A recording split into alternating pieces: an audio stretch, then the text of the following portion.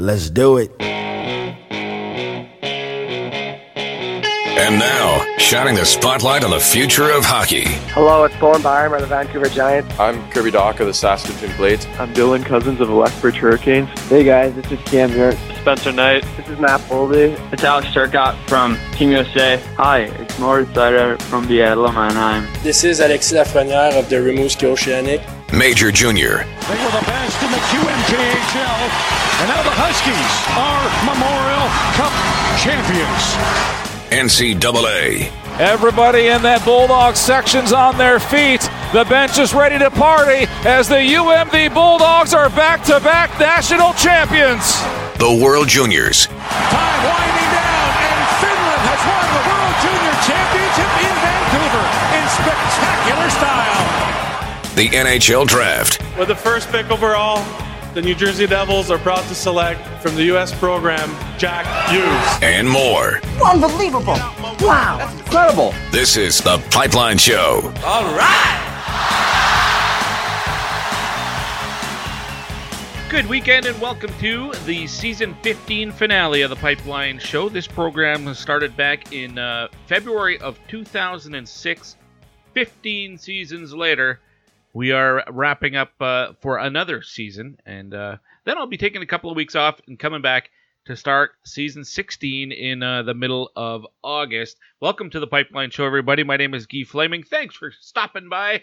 If you're a returning listener, then thank you for the continued support, especially if you're one of those who have signed up to be a patron at patreon.com/thepipelineshow. If you're a newcomer to the program, then welcome aboard.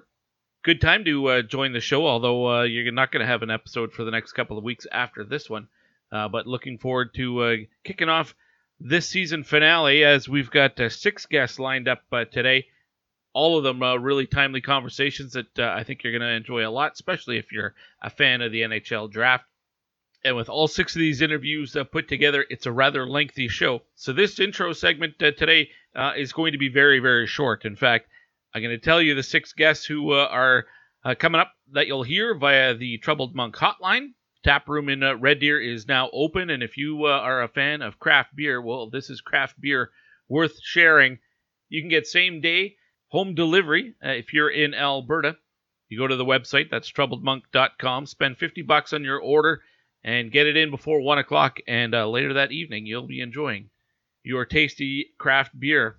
But they also have vodka and the Epitaph gin, as well as the Troubled Tea, and a variety of soda pop as well. I know on my brief vacation coming up, I'll be taking a selection of Troubled Monk with me. And one of the reps from Troubled Monk, Michelle, gave me the tip. She said she likes to mix the Troubled Tea and the Epitaph gin, that comes in the cans, gin and tonic basically. But she likes to mix those, and I gave that a shot, added some lime. It's fantastic. Insider tip there that has panned out. Anyway, Troubled Monk has been the sponsor of the phone line, and as I mentioned, 6 guests today that you're going to hear from who all joined me courtesy the Troubled Monk hotline.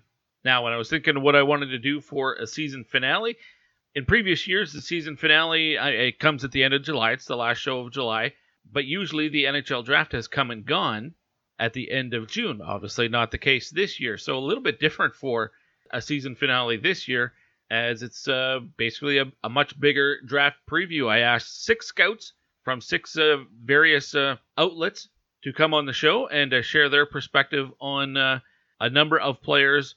And the way I phrased it to those guys, I said I want 6 personal favorites, whether it was from them or from the outlets that they work for, but 6 personal favorites. If they were in charge of running an NHL team, 6 guys who at some point along the way, rounds 1 through 7, give me 6 names of guys that you would do your darndest to make sure that your team eventually drafted. Could be a 7th round pick, could be a completely unranked guy that you're just taking a flyer on. Sleepers in some regards, but I mean, there are people who are picking bigger name players as well, not sleepers, but guys they like maybe more than other people. And then I also asked them for at least one player who will get taken in the draft, but earlier than they think that player should be. You can call that being overrated or whatever you want, but doesn't mean that the scout doesn't like player X. It just means that the scout doesn't like player X as much as everybody else seems to. So that is the premise of the show, and the 6 guests that we have coming up. We're going to start with a guy who has been on the show right from the beginning, Ross MacLean, who once upon a time, when he first started coming on the show, he was with ISS, but that was way back when. Then he had to leave, and he was working for Hockey Canada for, about a decade, I think. And now he's running MacLean Hockey. I'll tell you briefly what that's all about, and then we'll get into his picks for the draft, his personal favorites. We'll go from Ross to Brad Allen from hockeyprospect.com. Of course, we've had scouts from Hockey Prospect on the program throughout the year for the last 4 or 5 years. And they always do a great job with the Black Book. So we'll get some personal favorites from Brad. And from there, we'll catch up with Sam Cosentino from Sportsnet, who is their CHL guy for sure, and puts together the draft rankings for Sportsnet. After Sam, we'll check in with JD Burke from Elite Prospects and EP Rinkside. Then a newcomer to the show, Tony Ferrari, who is with Dobber Hockey and Dobber Prospects. He's going to share his perspective on 6 guys for the draft that are personal favorites of his. And the final guest of the season will be Ryan Wagman from McKeen's. He's been on the show in the past and always does a terrific job, so we'll put the question to him as well.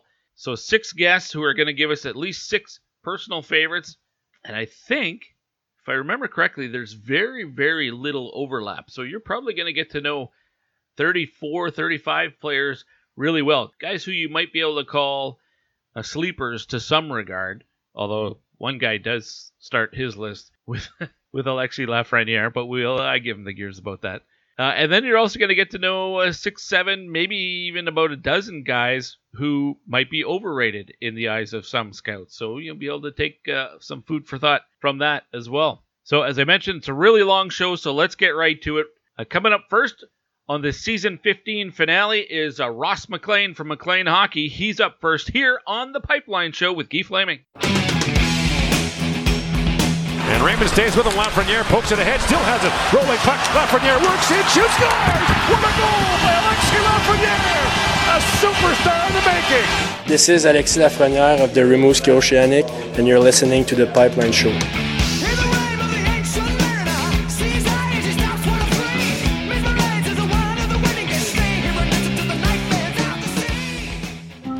Hi, I'm Sarah from Arcan Trailer and RV. We know many lives have been altered and plans have changed, but something that hasn't changed is everyone's desire to make new memories with their families.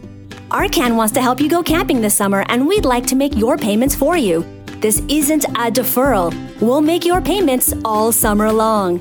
Or if you currently have an RV but need a new one, trade it in and we'll make your payments too. It's on us. Visit arcanrv.com for details and start planning your best trip ever.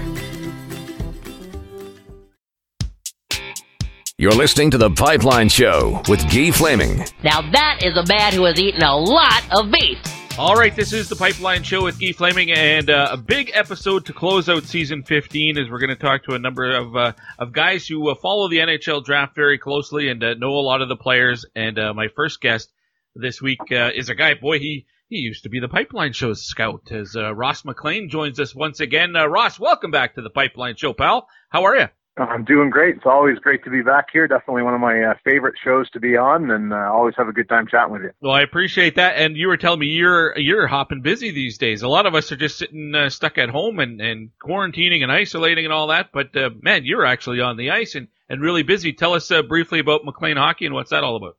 Yeah, so I formed MacLean Hockey after my time with Hockey Canada. I basically inherited their development program model, which I was working with during my time there to try and support minor hockey associations in terms of coach mentorship and player development initiatives.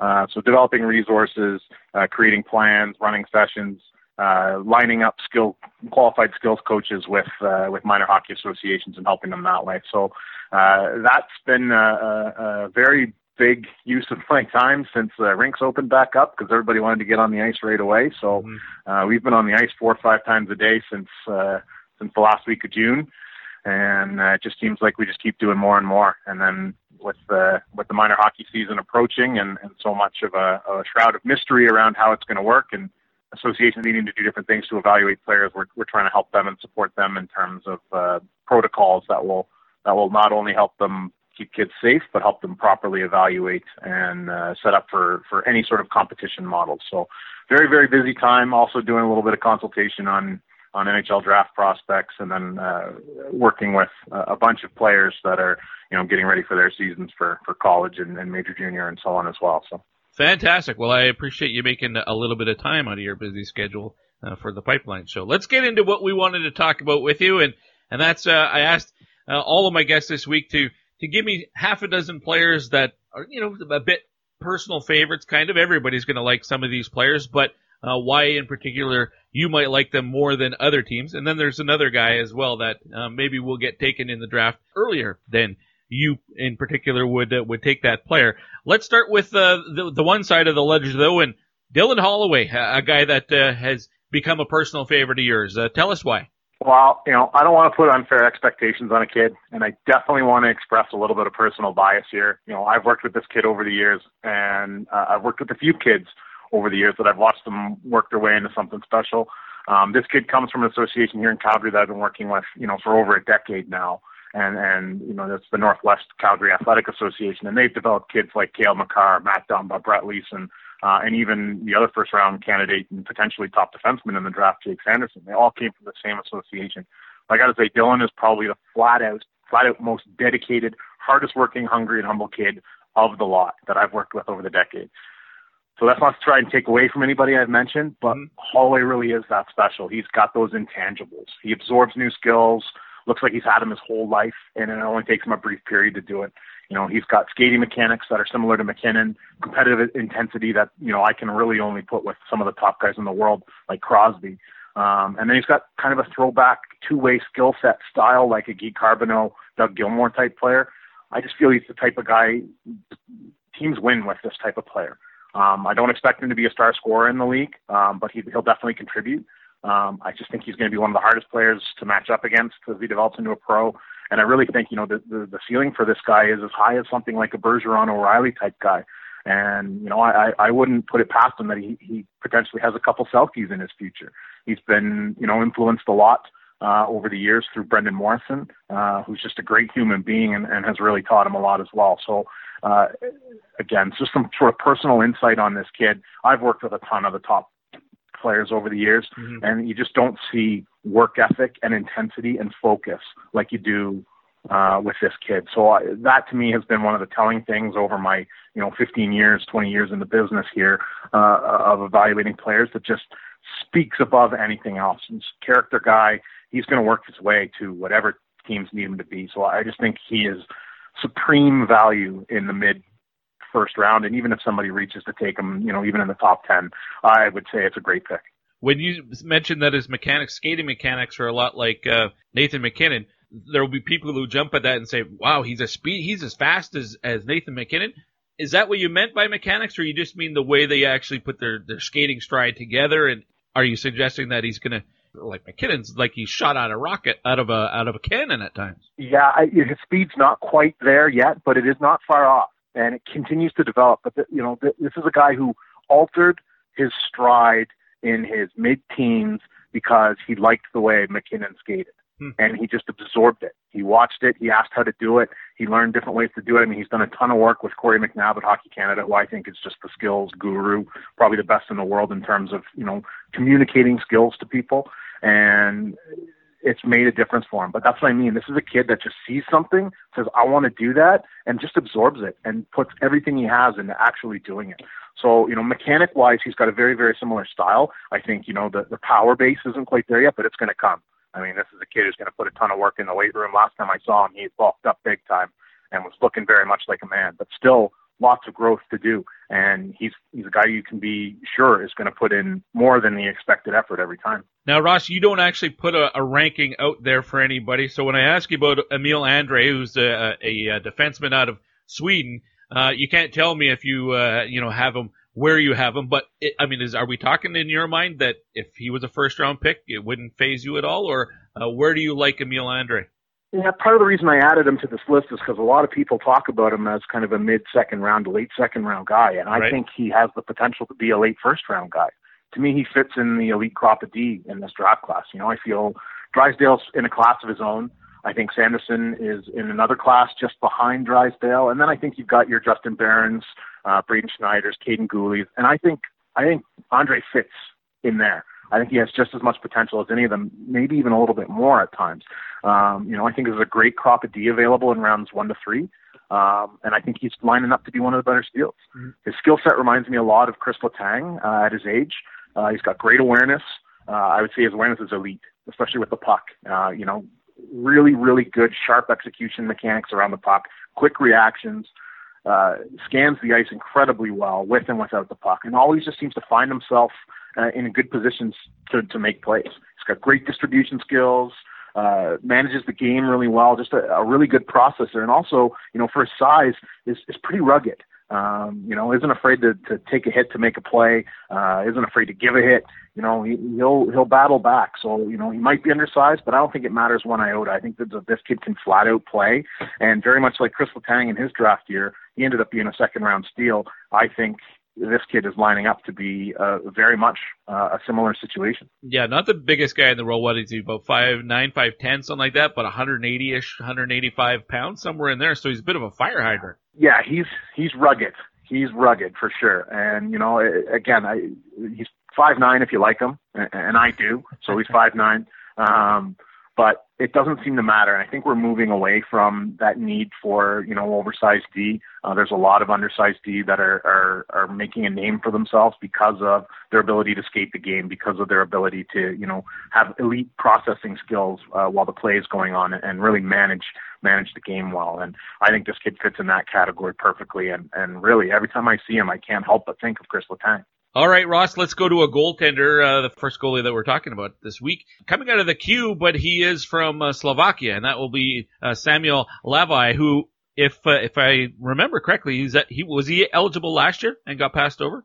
Yeah, he was. And, there's a few players here that I'm going to talk about today that were overlooked in last year's draft. I think this is a great draft for all positions, and I think it's enhanced even more so by the fact that there were a few players that were undrafted last year who probably should have been drafted last year, but they've developed extremely well. And Hlavaj might be team captain of that group. I mean, he's been a really, really good goaltender on bad teams for a long time. And I mean, these were teams that were just in over their heads all the time. And this year he finally found himself on a team that was actually pretty strong, and I think he proved his worth. I was really shocked no one took a flyer on him last year. I mean, this is a kid. He's 6'4". He's got size. He's got poise. Mental toughness, positional awareness is great. Very mature. He's got a lot of the key characteristics I look for in a young goaltender. I think he's still got a lot of room to get better, which really makes him even more exciting of a prospect. He's a great puck tracker, good reflexes. But I think overall he's the type of goalie you can feel good about as a coach, standing behind the bench, not being able to influence the game. He's the type of guy, he's not going to lose you any games.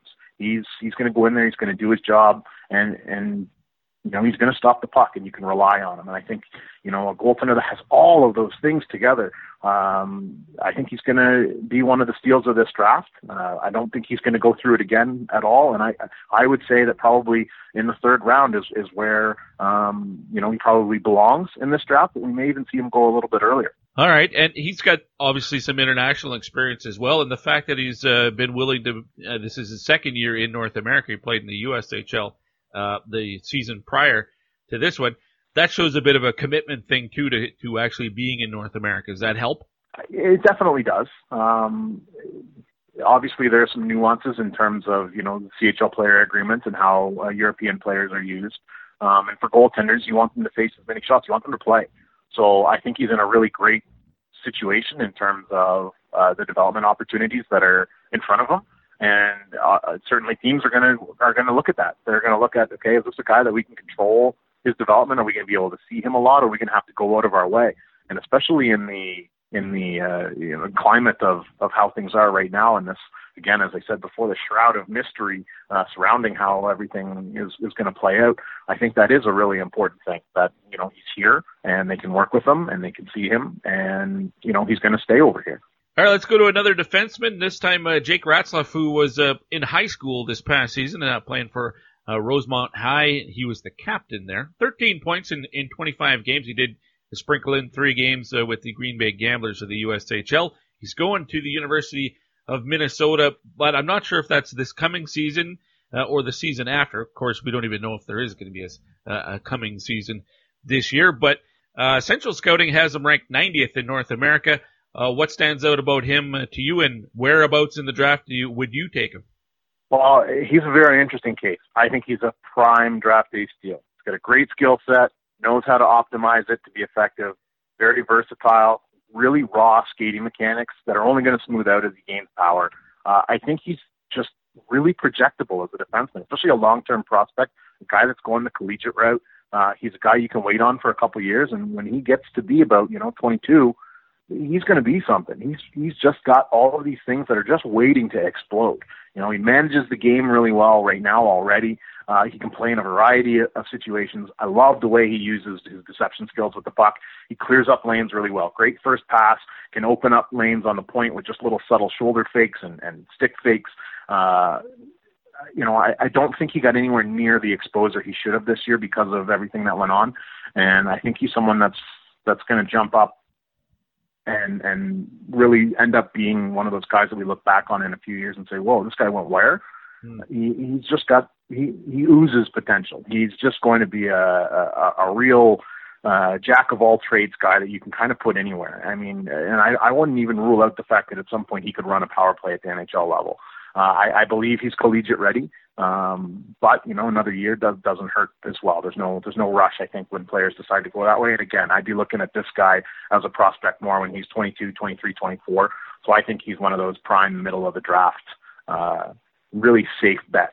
That was Jake Ratzlaff. Let's go to Alex Young, who was in the AJHL for his 3rd straight season, all with the Canmore Eagles, and a big year for him, 82 points in 53 games. Now he's going to Colgate. I don't know, not necessarily the immediate hockey factory type school. Colgate doesn't really pop to mind. But tell me about the player and what you like. Well, very much like Dylan Hall, he's another guy I've had a little, some pretty extensive background with actually, and I've really been blown away by his development. He went through the draft last year, and again, he was a guy I thought someone should have taken a 7th round flyer on just with his potential. And I think he's a guy that there's a lot of teams that are probably kicking themselves for not taking a chance on. This kid can just flat out fire a puck. His release mechanics and movements are exceptional. They're really deceptive. The puck just explodes off his stick, and goaltenders hate this guy. He's got a great work ethic. Really works hard on his shifts to try and make things happen. And anybody that hasn't faced his shot before, just how quick it comes off his stick is really, it's elite. It's one of those, you expect it from, premier level goal scorers. And this is a guy who's a late bloomer, and, he's done very, very well, but again, he's a late bloomer. He's just going to keep getting better. And, I think he's the type of guy who is really going to turn heads with the collegiate ranks. And especially at a university or a college where it looks like he's actually going to have the opportunity to be the guy again. Right. And, that's one of the benefits going to places like that, especially when you're unheralded, is that you get all the reps, you get all the pucks, you get to be the trigger man on the power play, and I think that's only going to make him better. And it's a guy that I think everyone's going to look at a few years down the road and say, whoa, this guy actually went through a draft? Because, I really, truly believe he has NHL potential. This kid could play at that level and be a strong secondary scorer for a team, down the road. That was Alex Young. He was part of the AJHL team that went over to Russia for the Junior Club World Cup last summer, had a point per game there. But at the World Junior A Challenge that was in, Fort St. John, I believe, or Dawson Creek, just 1 point in 4 games for Canada West there. Does that concern you at all that, the production was at one tournament but not at the other?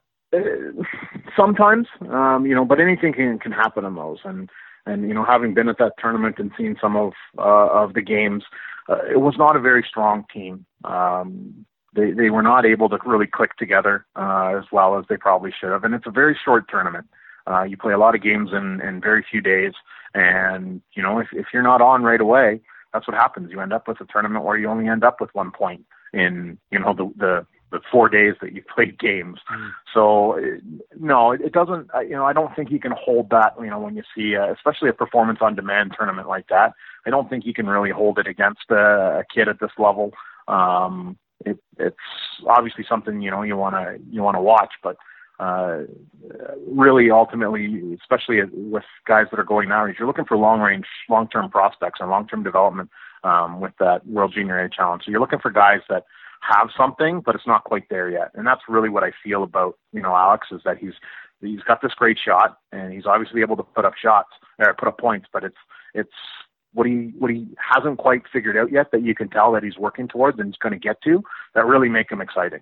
All right, one more guy to get to on the list of maybe underrated guys, personal favorites. We're going back out to the queue. Another guy who went through last year's draft, another defenseman as well, Christopher Maurissier-Ortiz. How badly did I butcher that name?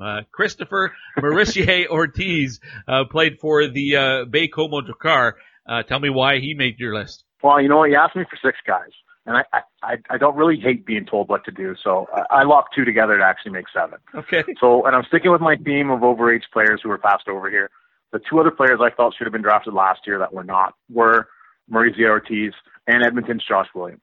I think both could easily find themselves on rosters earlier in the draft to strong teams there's a strategy now where teams are drafting 19-year-olds, especially, higher end teams that have, particular winning windows. You look at your Pittsburghs, your Washingtons, they've had real good success with drafting 19-year-olds, especially later in the draft. And, it helps them protect their cap and it helps them control their development around the big name stars. So, with Maurissier-Ortiz, I love his skating. He's a fantastic fluid skater. He's continued to develop into a 2-way leader and play starter.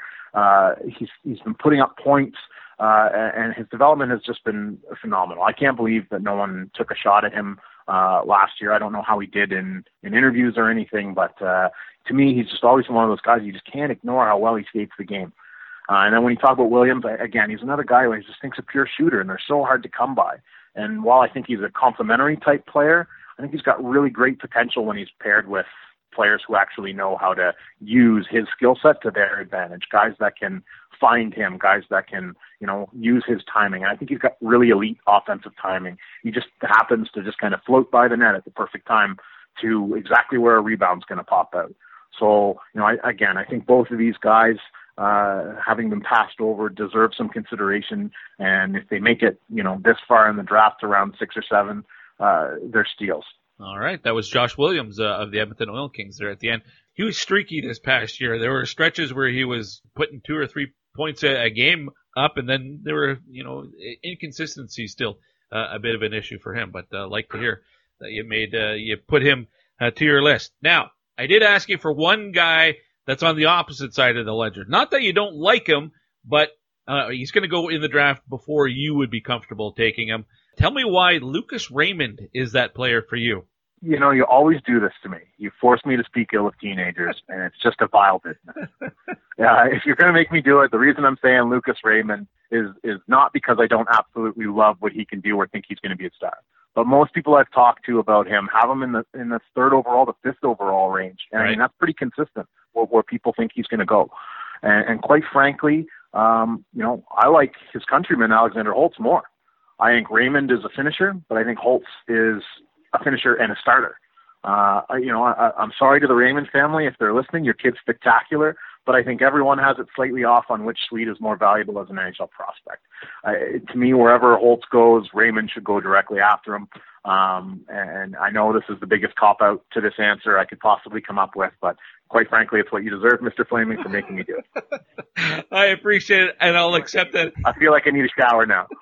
I'll accept that answer. Hey, listen, it's not that you don't like him. It's just you wouldn't take him in the top 5. That's all. It's not that big of a deal. That's great. Really, the point that I want to make is I think Holtz should be taken before Raymond is taken. But yeah. That's as negative as I want to be about any of these amazing young talents that are coming up through this. Fantastic. Ross List, I really appreciate your time. Always great to have you on the show. Best of luck with MacLean Hockey and whatever else you got brewing that we didn't talk about already. Thanks for doing this, man. Stay safe. My pleasure. Anytime. I love doing it, and quite frankly, you should be calling me more. You're not wrong on that, and I will.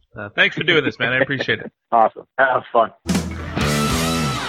There's Ross MacLean, an old friend of the Pipeline Show, and I had fun in that conversation as well, Ross. And that is a guest that I should get on more often than I do. Let's move quickly to the next guest as we continue on with the Season 15 finale of the Pipeline Show. Brad Allen from HockeyProspect.com. He's going to give us 6 personal favorites next here on the Pipeline Show. Hey, it's Jake Neighbors from the Edmonton Oil Kings. Sawchuk. Here comes Neighbors driving away. Backhander. Scores! What a shot! Oh, Jake Neighbors backhander on the rush. It's 4-3 Edmonton. And you're listening to the Pipeline Show.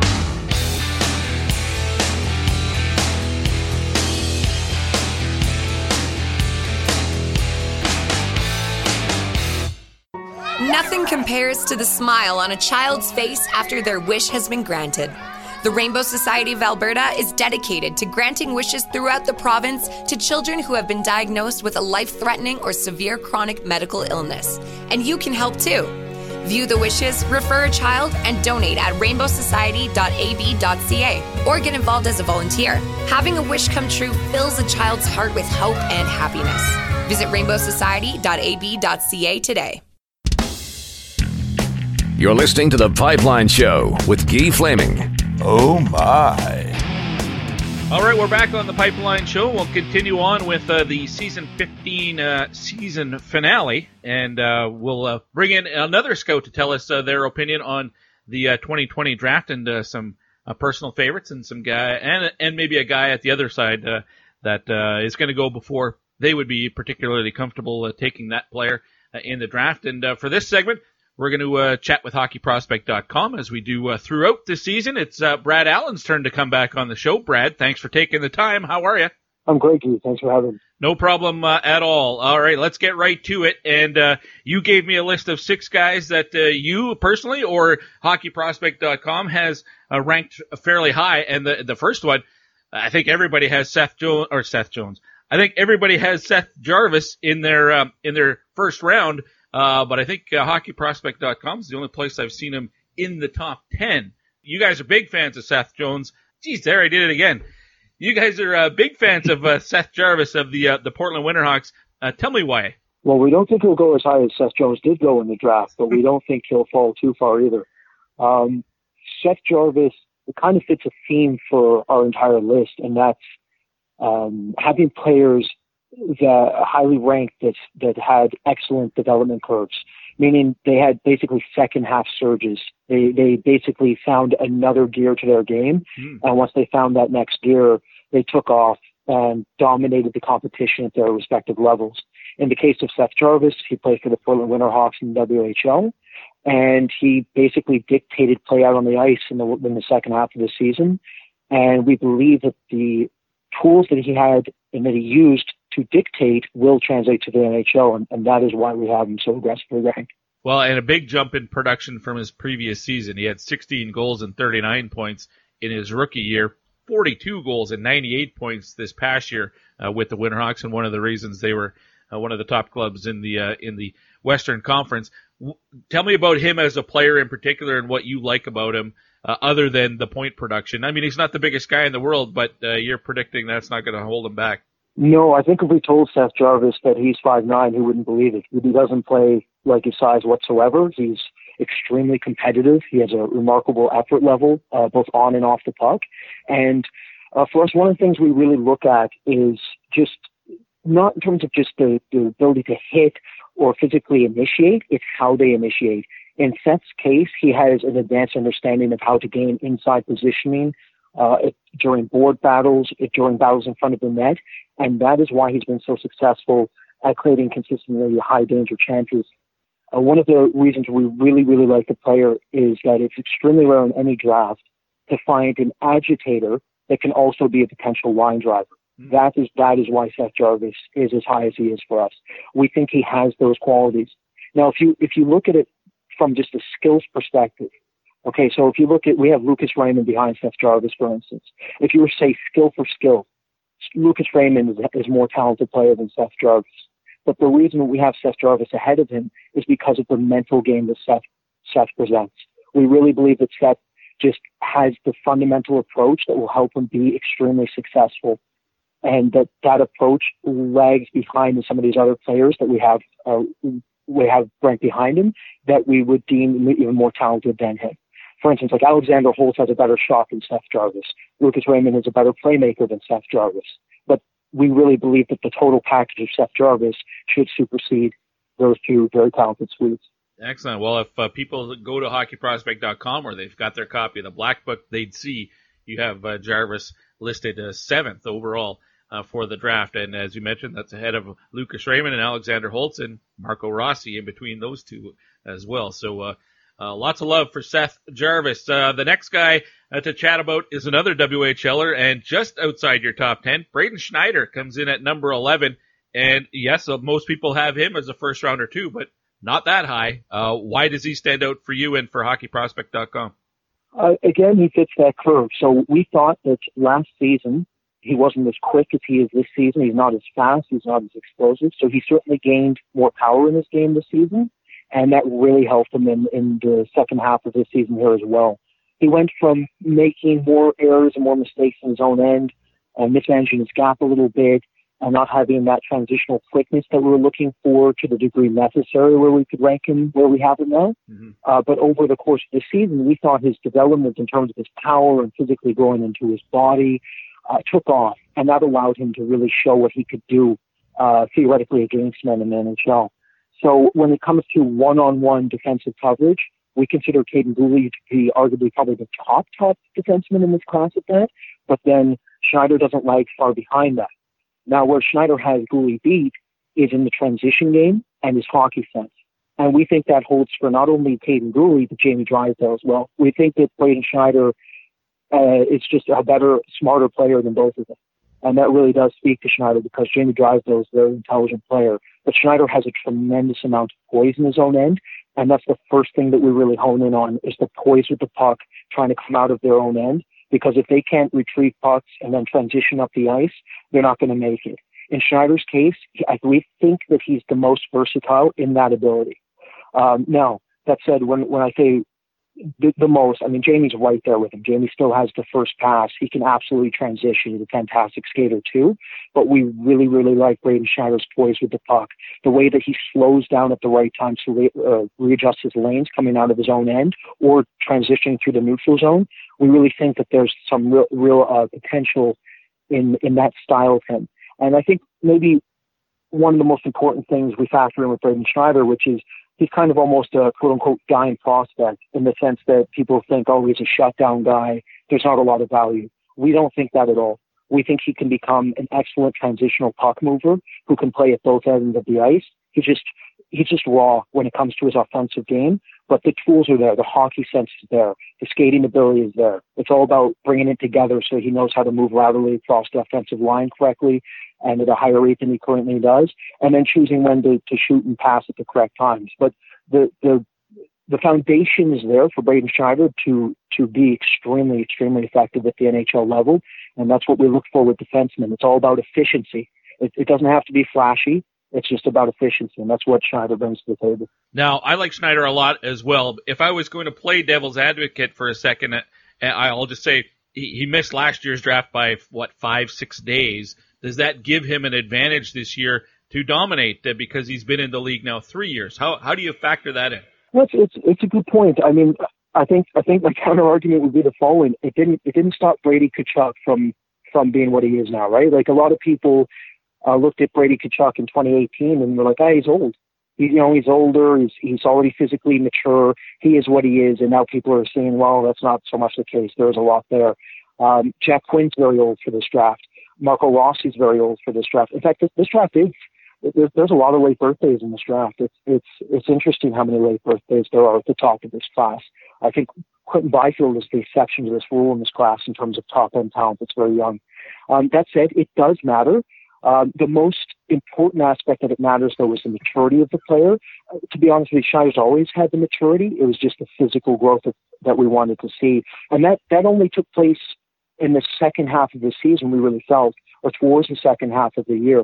So you're right in saying that if, say, theoretically that he was, it's September 8th birthday and he was available in the 2019 draft, he would have gone later for sure. But whichever team snagged him would be very happy with the rewards if they were to look at him in his +1 season now.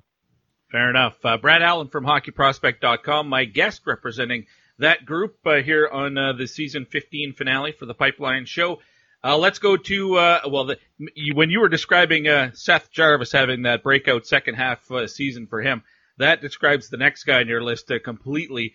Tristan Robbins of the Saskatoon Blades, who everybody seems to like again, but second, maybe early third round for a lot of people. You guys have him inside the top 15 overall. So you guys are big fans of Tristan Robbins. Yeah, we're huge fans of this player. He, again, with the whole development curve, he was the top end of the development spectrum here. He had over 50 points in his final 33 games, I think, something along those lines or close to that. I don't think there was a player that was more dominant in their second half than Tristan Robbins. And really what happened with this player is when we watched him, we kept trying to find weaknesses, and then we just started to realize there was none. And that's really kind of the hallmark of this player for us. He's exceptionally well-rounded, and we just saw a very dominant player in the second half that we believe projects to be kind of like a Victor Arvidsson or a Brendan Gallagher. So a player that can agitate, but be extremely competitive, use their motor to their advantage, and make space for their teammates. He's one of those types of players that can damage a team with his offensive gifts, but can also make his teammates better. And we love how well-rounded he is. And he's, again, very much like Seth Jarvis in the mental structure room, where he's about 5'10", 5'11", about $180, but don't tell him that because he plays 6'2", 200. He's never afraid to get into heavy traffic. He's extremely competitive when it comes to physically engaging. We've seen him, one of the best hits we saw this season was a reverse check by him, where he stood up a player twice his size and knocked him to the ice. And it just showed his base and his strength. And we've even seen him out-compete against Caden Gooley on the boards. Just being able to shoulder check Gooley off the puck, take it off of him behind the net. And that's very important to us because we do project Caden Gooley and Braden Schneider as NHLers.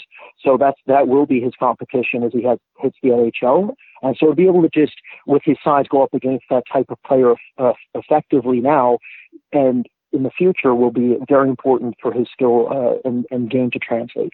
Yeah, 33 goals, 73 points for Robbins this year, and a real good kid, too, just personality-wise and character-wise. He's the one that a lot of people like for sure. All right, let's go to three guys. None of them really have been talked about on this show, so I'm interested to learn more about. Let's start with Zaid Wisdom, who is a forward with the Kingston Frontenacs out of the Ontario Hockey League. Brad, tell me all about him. Very interesting prospect, very interesting player. I think the best way to characterize Zaid is that he's a new age power forward, meaning he's not going to always physically engage, but he's got that build to him, that very thick build that you look for, that can take punishment, can lay a hit when he needs to, can weigh heavy on his opposition. Even though that's in its infancy right now, we do believe that that's coming. We saw it over the course of the season. He was developing it. That's very important for us because when we say weighing heavy against opposing players, that means they're draining the opposing team, and that is exceptionally important in playoff hockey. Okay, if there's anything you look at our list, we look for players that can play playoff hockey because that's what this is all about. It's all about winning cups. It's not about highlight reels or anything like that. So that's one of the reasons we are aggressive when it comes to certain players, player types, and Zaid Wisdom fits that player type where he's got that heavy game that he can develop. He's a power forward. He's not afraid of getting to soft ice areas. He's competitive. Now, with Zaid's case, he's a bit further down our list because it wasn't as consistent as it was in Robbins and in Jarvis's game. Where Robbins and Jarvis became remarkably consistent towards the second half, Zaid still is learning that process of how he can take over games or be a complementary piece, which we think he will be. He's not going to be a primary player type of dictator type of player on the ice, where Robbins and Jarvis, we both believe, can really drive play at the next level. Zaid can do that in spurts, we think, but not as often. He's going to have to be more complementary, and that's completely fine. And NHL teams need complementary pieces to their stars, and we think Zaid can fit that. His skill level from last season to this season, we would argue, is the most improved out of any players. He's just improved so much with his puck handling and his shooting ability. He can flash his hands, drag the puck around a player, seamlessly transition into his release, and be able to basically shoot the puck like a high-end shooter, some of the other high-end shooters in this class. And that showed on the stat sheet. He scored over 30 goals this season. His point production was just, if you looked at from last year to this year, it's one of the best in terms of rates. Next to Dmitry Yashevsky, I believe it is the best. So it's that speaks volumes to Zaid, and just in terms of where he's going, and we just love his type of game and the style of player that he is. When you go from 3 goals to 29 goals, that's eye-popping improvement in production. Does that speak to maybe how little he may have been used last year compared to now? Better opportunities, more opportunities, and better line mates maybe this year too? About line mates is certainly a factor. I mean, he's playing with Shane Wright. For casual audience members, Shane Wright's going to go really high in the 2022 draft. So, yeah, Shane Wright's an exceptional talent. But that said, one of the reasons we did keep Zaid high on our list was because we didn't feel that he was a byproduct of Shane Wright. We felt he was a complement to Shane Wright. And that's a very important distinction because Martin Chromiak to us was a byproduct of that line. We thought Martin Chromiak was more a byproduct of what Zaid Wisdom and Shane Wright were doing, where we thought Zaid Wisdom allowed Shane Wright the space necessary to get that release off and score. And that's how we kind of look at Zaid and what we really think will translate for him. Brad, when we talk about big jumps in production from one season to the next, we can say the same about Emil Heinemann, who was a forward in Sweden with Leksand. He goes from, 5 points last year in 27 games to 41 points this year. 26 of those were goals in 29 games. That's a massive jump forward for him as well. Not somebody whose name has come up much on this show, so educate myself and my audience on Emil Heinemann. Yeah, very, very interesting prospect. Again, he's being developed in Leksand's system, as you just mentioned. Last season, when we evaluated him, we felt the biggest change from last season to this season would be how much more effective he was at finding soft ice to get off his shot, and how much more effective he was at pressuring opponents off the puck so he could be dangerous on the forecheck. And the reason that he made that adjustment was very simple. It was physical maturity. He just became a far more powerful player. And when I say power, I'm not referring to strength. Okay, strength for us is basically, if you're trying to gain leverage on an opponent and press down on their stick and hold them in the position along the boards, and it's static, right? Strength is static. When we say power, we're talking about movement. We're talking about fast switch, explosive response out of a player. That's what separates Emil Heinemann from a lot of these other players in this draft. He's one of the most powerful players. His skating's extremely, extremely explosive. He's a hard and heavy hitter, and his release is extremely fast because he's a quick twitch player. If you look at his body mechanics between his footwork, his hip rotation, his core strength, and his shoulder rotation in the shot, it's extremely high end. And that's why he scored 26 goals and 29 points at the super level. Now, if you looked at him in the SHL, he did get a cup of coffee up there and he had 11 games with 2 assists. We really liked what we saw there as well. And we just felt like his game was already translating, and he's just starting to untap whatever he's going to become. And when we say whatever, I mean, we're really talking about another modern-day power forward, but more not to be mistaken for a Zaid Wisdom type. Zaid doesn't always know how to use his frame. Emil Heinemann works like a freight train. When Emil Heinemann sees a defenseman, he'll go through the defenseman if he has to. We like that. We like that approach. It's rare to find these types of players, and they're very important. He's got the frame necessary too. He's 6'1", 185, 190 pounds. So he's got the build to do it against men, and he has the skill level to be a very good complementary piece. He's not going to drive a line. He's not a high-end playmaker, okay, but he can absolutely make plays. He has very good hockey sense, and he knows how to find soft ice to receive passes and put it in the back of the net. So there's a lot to like about Emil Heinemann, and he really did come out of nowhere. It's very interesting to see just going from 5 points, as you said, to 41 points in a season. It really does speak volumes to just his growth rate. All right, one more guy on this side of the sheet to talk about, and that's Yan Kuznetsov, second year in North America for this Russian. Played in the USHL last season, but this past year with the Connecticut Huskies in the NCAA, where he had 11 points as a freshman. Big defenseman. What is he, 6'3", 6'4", and 200-ish pounds. So physically he's already mature. What can you tell me about him on the ice? As you just mentioned, the physical maturity of the player, 6'4", 200 pounds with good mobility. That's if you can find that, if that's the base of a player, that's a good sign. And what's really good for Jan Kuznetsov is that it complements his hockey sense. He's not a dumb defender by any stretch of the imagination. Okay, he understands how to be efficient within his game, meaning he doesn't overextend himself, put himself out of position, run himself out of gas where he can't defend properly when he's jammed in his own end for an extended period. He's very good at managing himself, which we look for when it comes to a bigger player, because they need to be conditioned in order to be effective. And so we felt that Jan Kuznetsov did a really good job over the season of displaying that. We also feel that there's untapped upside for this player as well. Dating back to the U17s when we first saw him, we really thought that there was some offensive upside there. When he was in the USHL last season and in the NCAA this season, he just really didn't get a lot of opportunity on his respective teams to be able to show his offensive game. But this is a guy who understands how to get into soft ice. He knows when to pinch effectively. He manages his risk at the line effectively, meaning when he tries to drive down the wings to become something in the offensive end, he doesn't leave his teammates out to dry. He does it at the right times, which is very important. The biggest thing for him is honestly it's a mental one, which is I think he's a player that thinks defense first. So it's all about trying to get that balance now where it's like we want to see him contribute more than he currently is because we believe he has the tools to do it. So if he can develop more of an offensive skill set, which we believe he can, then he's going to be a very, very useful player for a team. He has the ability to break out of their own end too. So it's very important for him to have those abilities, and he has them. It'll be interesting to see where he goes in the draft for sure. All right, I've asked everybody to give me one player that it's not that you don't like the player, but if he gets taken before, if you were a team at the draft and he's somebody else right before you took him, you'd be, okay, that means somebody I like better just moved down to me.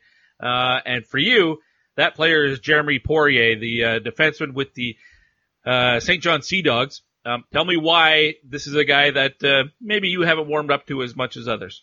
Yeah, if you look at who we've talked about, I'm hyping up Braden Schneider here. I'm talking about Jan Kuznetsov, who has mostly shutdown elements right now. And here I am telling you I'm not a big fan of Poirier. I look like I haven't watched hockey in about 10 years for an average viewer, I think, with that description. But the main thing you have to realize with an offensive defenseman like Jeremy Poirier, he's a dynamic offensive talent.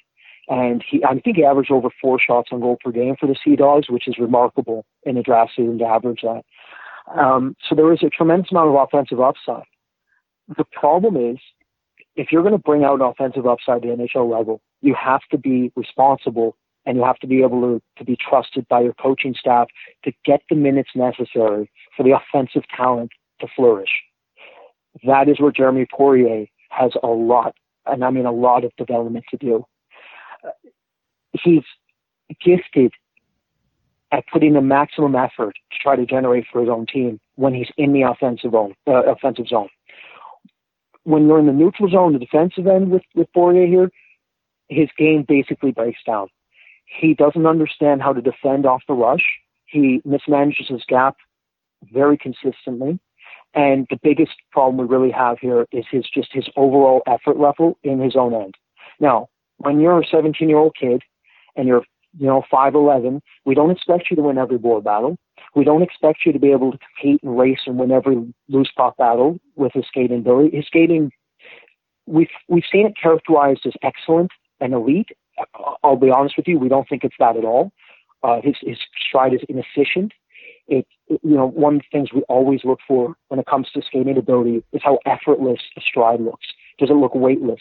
How much energy does he have to use? How much of his power does he have to use in order to get going? In Poirier's case, he has to use a lot of his gas tank to get up and down the ice, and it just speaks to the inefficiency of his stride. So we really don't agree with this whole elite transitional puck moving ability that people are discussing. But going back to the effort level in his own end, despite the skating, he doesn't have. He needs to basically redesign his mentality on the ice in order to be able to translate right now. Now, you can't teach what he brings. right? So there's definitely value there when you're on a draft board. That said, as scouts, we always have to manage risk too. We always have to say, what are the chances that this player actually lives up to this talent level based off of where he currently is? So you have to take in, the way we look at this is the more variables you need to consider for the player to translate, the further we usually move them down a list, because it's just the more unlikely, the more improbable that it will happen. In Poirier's case, there is no defenseman in this class that needs to fix more of his game off the puck than he does in order for his offensive gifts to flourish at the next level. And that is why we have Poirier way further back than most lists you'll see out there in the general public. It's all about risk reward. And we just think that there is a great reward there, but the risk is nowhere near a first or second round player to us. Excellent breakdown. I really appreciate you going in depth like that on Jeremy Poirier. Brad, as always, appreciate your time. The Black Book has been available now for a while. People can get that at Amazon. Go through hockeyprospect.com as well. Thanks for your time, man. Enjoy the rest of the summer. Awesome. Thanks for having me, Guy. I look forward to speaking with you soon. That was Brad Allen from hockeyprospect.com, and they're really aggressive on some WHLers, which I wasn't expecting with their final rankings. But Seth Jarvis in the top 10, Braden Schneider ranked 11, Tristan Robbins all the way up at number 13. I like it. It's aggressive. You pinpoint a guy that you like, and you go get him. And that's why on draft day, there's always some surprises. And that's, if hockeyprospect.com was drafting 15th, they're taking Tristan Robbins because he's their 13th ranked player. And there'd be a lot of other teams that say, wow, we could have got him. We had him in the second round or the third round or wherever they had him. But that would be the reaction from a lot of people. That's ballsy, and I like it. I respect that a lot. All right, from hockeyprospect.com, we go to Sportsnet, and that means Sam Cosentino back on the Pipeline Show with his 6 personal favorites, and one guy he thinks is maybe a bit overrated. That's next here on the Pipeline Show. Steal by Ryan Suzuki. Flipped it up center ice. Here's Cole Perfetti. What a chance to win the game. Perfetti, backhand. He scores! Cole Perfetti wins it in overtime on a breakaway. Hey, it's Cole Perfetti of the Saginaw Spirit, and you're listening to the Pipeline Show.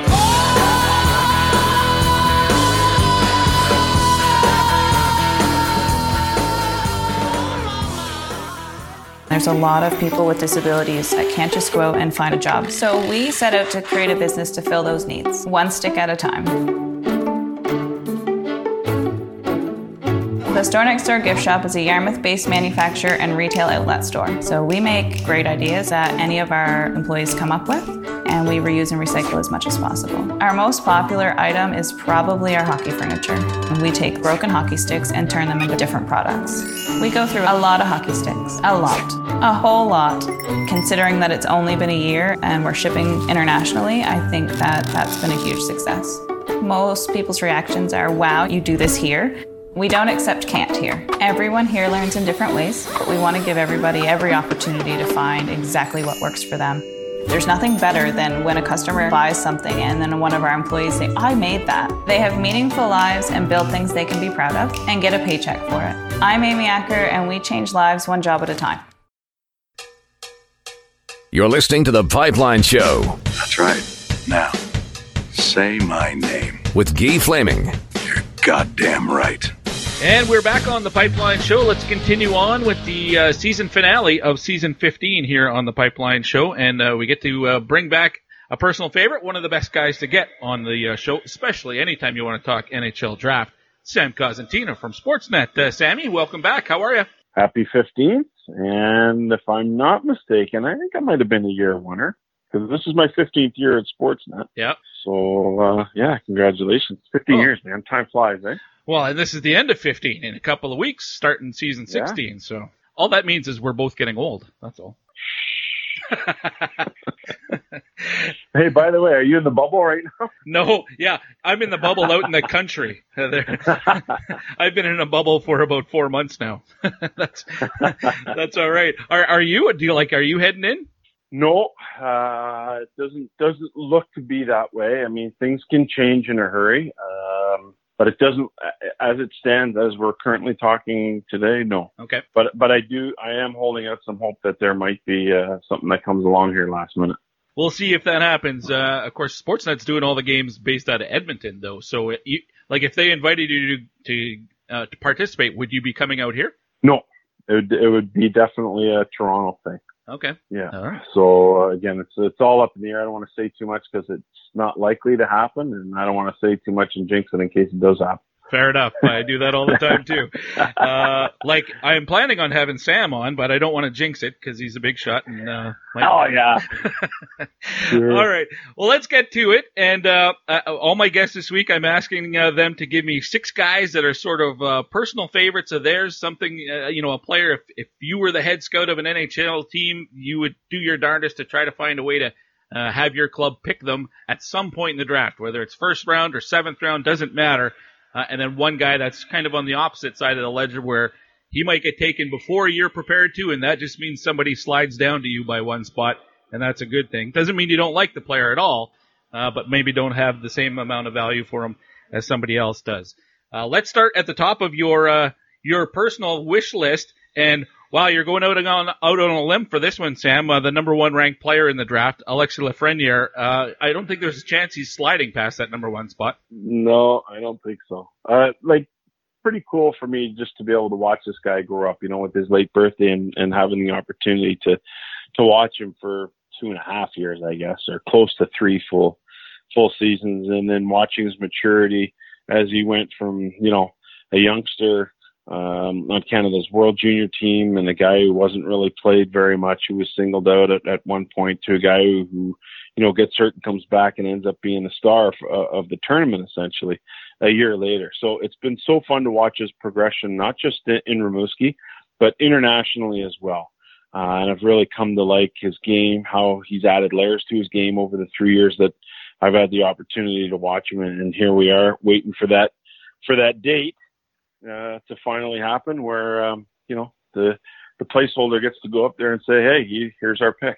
And we know that date now is, October 9th and 10th, the draft this year, at least scheduled for now. Do we know anything about plans? Is it a big Zoom party, or do you know what they're doing? Well, I think, with the indication that it's the 9th and the 10th, it tells me a little bit of something. Again, this is just me talking out loud and no inside information, but maybe they're planning something a little bit bigger and a little bit more grandiose than what we thought was going to happen, on June 26th. Maybe not to the extent of Montreal having the big thing, but I could see, them trying to find a central location depending on what's happening and who's playing where maybe they bring in the first round guys or the top 50 picks that are all potential first rounders and have them in an area where, you can spread out with the families and give the players some semblance of what the typical draft experience is like. I mean, you'd hate to see these guys wait this long and be robbed of that experience. It's a once in a lifetime thing. So maybe the 2-day thing is something that happens semi-live or with, fewer number of people in a smaller area that maybe doesn't have quite the infections. And again, it's such a long time. Who knows what's going to happen between now and then, but maybe there is some sort of plan to allow those guys to have that experience. I hope that's the case because, obviously I'd like to be a part of that. I think I'd be a part of that for Sportsnet. And it would be great for the kids to be able to at least get a little bit of that experience. Yeah, for sure. I felt bad because a lot of guys, they missed out on the combine experience and all of those types of memories that, even 20 years from now, they'll look back on and still remember what it was like for them. So, tough for those guys. Lots of uncertainty, except that Lafreniere is going to go number 1. I think everybody is in agreement with that. Now, the next guy on your list is Cole Perfetti. Why is this guy somebody that you like maybe more than a lot of other people? Well, just a personal favorite. Back in January, we had the great fortune of, we had a game in Windsor. There was the BioSteel All-American game, and then a day surrounding that, I was able to go and spend with Cole. So he's someone that I've gotten to know going back to his minor midget days here, playing in the Greater Toronto Hockey League. Was going to be a star. was a little bit of a surprise when he ended up signing with Saginaw, and good on Dave Drinkel and the ownership there to make that happen, because I think he was in a situation where, there were some rumors that maybe he might not go to Saginaw, so on and so forth. But I think it's turned out to be the greatest thing that's happened to him. But just getting to know the young man, he just comes at life with a pro mentality.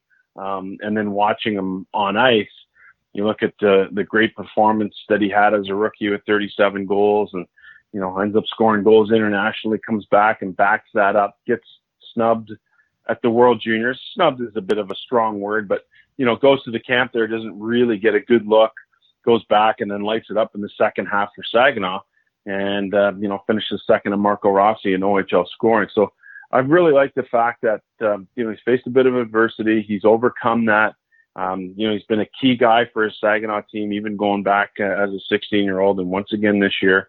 And now the fact that, he's had some time to grow and to strengthen himself, work on his skating a little bit. I think he's going to surprise a few people with where he ends up going. But more so, Guy, that he becomes a personal favorite of mine just for having the opportunity to get to know the young man personally.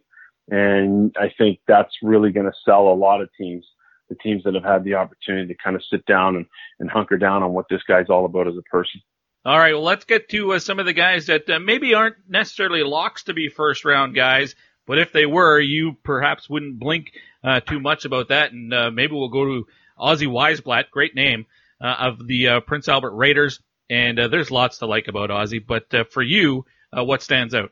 Well, it's just the tenacious type of play, the energy. And, sitting here in Toronto, there's been a lot of talk about Nick Robertson, who was their second-round pick, Peterborough Pete's, 50-goal scorer this year in the Ontario Hockey League, and how much noise he's made at Toronto's camp.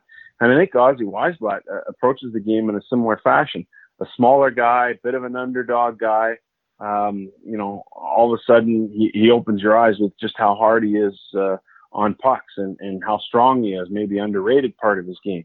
But as a smaller underdog type guy, that's why I like his story. And of course, if you're not familiar with the Weisblatt family story, I suggest you search it on sportsnet.ca. They've done a wonderful piece on his family and how all the boys, grew up playing hockey, and how the sacrifices his mother had to make, especially being deaf, and trying to navigate all the challenges that come along with that, navigate the challenges of essentially being, a single mom to hockey playing boys is just, it's not easy. So I love the family story around this guy. And then when I look at him on ice, what impresses me most is the fact that, I had a great opportunity to watch him as a 16-year-old kind of play in the back of the bus of Prince Albert's lineup, yet still be an effective player in that role. Mm-hmm. And then he comes back a year later and ups his game, it shows more prominence in his game. And I think the one thing that goes along with Weisblatt is the fact that there's some rawness to him. I mean, here's a guy that, his family had to do everything they could just to afford him to play the game. And that didn't mean a ton of extra training, whether it was shooting or skills or skating or all the stuff that's afforded to many players, these days that are on the path to the NHL. And I don't think, Ozzy's been afforded some of those same opportunities. So I do think that there's a rawness to him. But again, he's a player I've had the opportunity to watch a lot of, and someone who impresses me both on ice and with his off-ice story. 25 goals and 70 points. He's got that motor that never quits. He's a tenacious guy. Only 36 penalty minutes kind of surprising me because he's in your face a lot, and yet he's not drawing penalties. Yeah, that's the nice part of his game. Knows when to cross the line, knows when not to. But he's that typical new age player who you want to play hard and you want to play fast and you want to play with speed and all those things. And you want your guys to be into the forecheck and being tenacious, yet using all of those skills within the confines of the rules. And he's really shown the ability to do that. And I think that speaks a lot to the system, that he's played in for the last couple of years in Prince Albert under Mark Habscheid and the job that they've done there. Sam Cosentino from Sportsnet, former Blue Jays bat boy, my guest here on the Pipeline Show. I go back and I listen to that every once in a while because that was such a great story. Tristan Robbins had a monumental second half. There are few people who had a second half of the season like Robbins did. Unfortunately, the season got cut short. It looked like it was going to be Saskatoon and Edmonton in the playoffs, which would have been great for me personally to watch more of him. But, man, what a second half of the year for Robbins, and he's a guy that's on your personal favorite list. Tell me why. I don't know. I go back to last year, and we did a few games in that Saskatoon Prince Albert playoff series, and it was awesome. And just watching him play, and again, he was being as a younger player, sort of at the back of the bus in Saskatoon's lineup, but he just kind of caught my eye. And every time I watched him, he seemed to get better. And then had the opportunity to see him actually in Edmonton this year, and we had the chance to interview him and sit down with him. Real personable young man, really kind of good character type of guy. There's some hockey bloodlines in the family. But I love these kind of guys that I think if you go back a year ago, Guy, I don't even know if he was thinking about the NHL path. I mean, I'm sure every kid dreams about it, but based on where he was, his numbers, being overshadowed by some really good players in Saskatoon, that maybe this wasn't even, in the realm of possibilities for this player. And then this year he comes in and, right shot guy, 180 pounds, plays with a little bite in his game, shoots the puck really well, and all of a sudden has that great second half. But I look at a guy, too, that not as only earned my respect, but that of National Hockey League Central Scouting. Go back to the midterm rankings. I think he was, he's right around that 100 mark, maybe even further than that, maybe the 150 mark. Mm-hmm. And the guy who vaulted himself inside the top 100. And I think that's really impressive to have that kind of impact where you see a guy jump, 50 or 60 spots up the list based on just a couple of months worth of work. So I have a great appreciation for that. I have a great appreciation for someone who, again, seems to kind of display that underdog story. And again, for me, a lot of these situations have to deal with not just seeing a player on multiple occasions, but also having the opportunity to sit down for a few minutes and getting to know him, as I did with Tristan in Edmonton earlier this year. And so he quickly became one of my favorites. All right, let's go to a goaltender. The only goalie on your hit list here is Nico Dawes, but he's one of the top goalies available for the draft this year. What in particular impresses you about him? Well, I look at this goalie class, and I mean, Yaroslav Askarov is the guy that's, it's going to be a first rounder and head over heels above the crowd. But, the U.S. under-18 program is a couple of really good guys. Nico Dawes was bypassed, last year in the draft, and of course comes out of nowhere to make Canada's World Junior team, having never been a part of Hockey Canada's program of excellence before. And a lot of that had to do with the work he did in the off season. I mean, here's a guy who lost 25 pounds. He rededicated himself knowing that the opportunity would exist for him in Guelph to be the number one guy and to play top line minutes. And I think the experience at the Memorial Cup for him in 2019 in Halifax with Guelph kind of opened his eyes. And I think he appreciated, like, hey, this is something that I'd really like to be a part of. And you're a part of it as a backup goaltender, but maybe not to the same extent as you would be as a starter. Mm-hmm. And I think that kind of lit the fire for him to go in and have the off season that he did to allow him to come out and put up the numbers he did on a really surprising Guelph team, especially in the first half. And then, of course, the World Junior experience. It didn't go as planned, but, a guy who exceeded all expectations by making the team, exceeded those expectations once again by being named the starter. And then, of course, we know how it all worked out when Joel Hofer took over. Canada won gold, but Dawes still received a gold medal as part of that, part of that team. So again, another one of those underdog stories. And, our experience goes back to last year at the Memorial Cup as well. And he knew he wasn't going to be playing a whole lot. So after one of the morning skates, he and his goalie coach, Ryan Daniels, I asked him a little bit about this reverse VH thing. I'm not a huge goalie guy.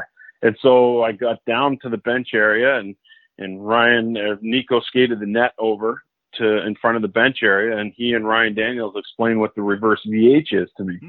So not only, educating me and something I didn't know about at a position I know so little about, but doing it at one of the most key times in his career, right in the midst of a Memorial Cup. So I have a great appreciation for Nico for taking the time to do that. Yeah, sounds like a character guy. After the World Junior Championship, how did he rebound once he got back to Guelph? Did he pick up kind of where he left off before leaving for the tournament? Well, he was banged up a little bit, and so he missed a bit of time. But I think that the book that he put together at the first half of the year, and of course making the World Juniors, still good numbers once he got back into the lineup with Guelph. Not quite the same shining numbers he had previous to that, but I think he did enough in the first half with his size, with his dedication, with the calmness that he plays, that say he's likely to be, probably the second, maybe third goalie to go off the board this year. Let's go to the last guy on this short list for you is Yegor Sokolov, who I believe, correct me if I'm wrong, but was passed over in last year's draft, then went out and had a pretty big year in the queue. And big is an understatement. 6'4", 6'4.5-ish, and 230, 240 pounds. That's a big hunk of meat on the ice. Tell me about him as a player. Why do you think he got passed over last year, and where do you think he's going to go this year? Well, I think it was his skating. I don't think there's any question about that. I mean, the game's so fast these days, and you look at a guy who's able to score goals at an alarming rate in the Quebec Major Junior Hockey League, but that's because he's so much bigger and stronger than everybody else. Of course, you have to have a good, accurate, hard shot that you can get off in short amounts of time and in short spaces, and he can do those things. But the boots weren't up to snuff. So he stuck around Halifax last summer, made sure that he went and worked on his skating with Joe Plandowski, and got that sorted out. So when he came back this year, I think A, he was in better shape, B, he was a better skater, yet he didn't lose any of the goal scoring touch that made him such a successful player the year earlier in Cape Breton. I think one other thing that really helped this young man along was the fact that Jake Grimes came in as a coach and just offered an entirely different perspective than what he had with Marc-Andre Dumont in the 2 years previous to that. And I think as part of that, it just kind of opened his eyes to thinking that, hey, maybe I can get back on the pro track here, and maybe I can be allowed to do some things that in the old system I wasn't allowed to do. And I think, going out there, being able to play a little bit more carefree, being able to make mistakes where he knew he was going to be able to get back out there in the next shift and not have to worry about it so much, really helped elevate his game. It elevated his confidence, and quite a character, young man as well. We had the opportunity to spend some time with him over the last, Canada-Russia series and spoke at length with Jake Grimes about him and just how impressed each of them were with one another. Jake with Igor, and Igor, of course, with Jake. So I think it's a pretty cool story. Always like to draft players once they get into the, maybe third round and beyond, that are a bit older, that I think have more certainty to them because they're more physically mature, because they've faced the adversity of not having been drafted once or twice. They've been to a camp, they kind of know what it's all about, and they can kind of hit the ground running once you draft them this time around. And so I think he's going to be a guy that's going to make some noise, probably somewhere in that, in that third round range, maybe early into the fourth round. But again, another one of those really good scorers, stories of a great goal scorer whose feet weren't up to snuff, whose feet are a lot better now, but still have a ways to go. All right, we'll watch for him. Kind of reminds me of Alexi Protas maybe a little bit, and where he went in the draft last year, something along those lines. Yeah, I think that's, a big guy, yeah, scores goals, produces, puts up points. You worry about his feet, comes back, has a monster year, exactly like Protas. I think that's a real good comparison for me, for sure. All right, now the guy that maybe you don't like as much as others, and that's not to say you don't like him at all, but if he gets taken before your team is picking, that means somebody else moves down, and you're okay with that. That player for you is Maverick Burke. Tell me why. 24th ranked player by National Hockey League Central Scouting, so when you include the European players, that puts him towards the end of the first round. Myself and a lot of other prognosticators had him cemented somewhere in that 23 to 28 range most of the season long. Mm-hmm. But I went back and just watched again and watched him play and thought about some of the times that I saw him play, and they just seemed like a really vanilla player to me. Really good numbers in the Quebec League last year in terms of rookie goal scores, puts up good numbers again this year. Points per game, I think we're 9th in the Quebec Major Junior Hockey League. So that point production is there. But when I look at that, at a player on a young Shawinigan team, he's been given a lot of opportunity as well, even as a 16-year-old. And of course, this year as a 17-year-old. The right shot thing is going to help him a little bit. Do you project him as a center at 5'10", 175 pounds? Potentially. Is there much room for growth in that frame? I think that's something that scouts would be concerned about a little bit. How much further, how much bigger can he get? Mm-hmm. And just watching this game, he just seemed vanilla to me. And again, we're nitpicking here about a guy who's probably going to go anywhere from the 25 to 40 range. Right. Still a really good player. But for me, it just seems that I think the first round is just a touch high for him. It wouldn't surprise me to see if he goes there. But probably just kind of on look, I don't know, just looking at the guy, he just looks like a second rounder to me. He doesn't look like a first rounder to me. And again, that's not to, to take anything away from the player. He's had an outstanding couple of years, and Shawinigan was banged up towards the second half of this year, and unfortunately didn't get back to be able to play, because I think a couple of key things could have happened for him. Either under 18s or taking Shawinigan on a surprising run through the Q playoffs.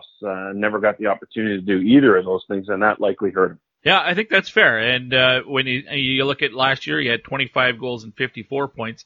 Only added 4 goals to that mix. And again, the season was cut short, so who knows? Maybe he would have got up to 40 or something. And then he'd have a bit more of his stat sheet would stand out a little bit more. But listen, if he's there in the second round, I don't think it's a big slight on him, like you said. I think at that point in the draft, quite honestly, there's probably 20 guys in that mix, right? Between the 25th pick and the 45th pick, something like that. I mean, it could be pretty scrambled up in that area.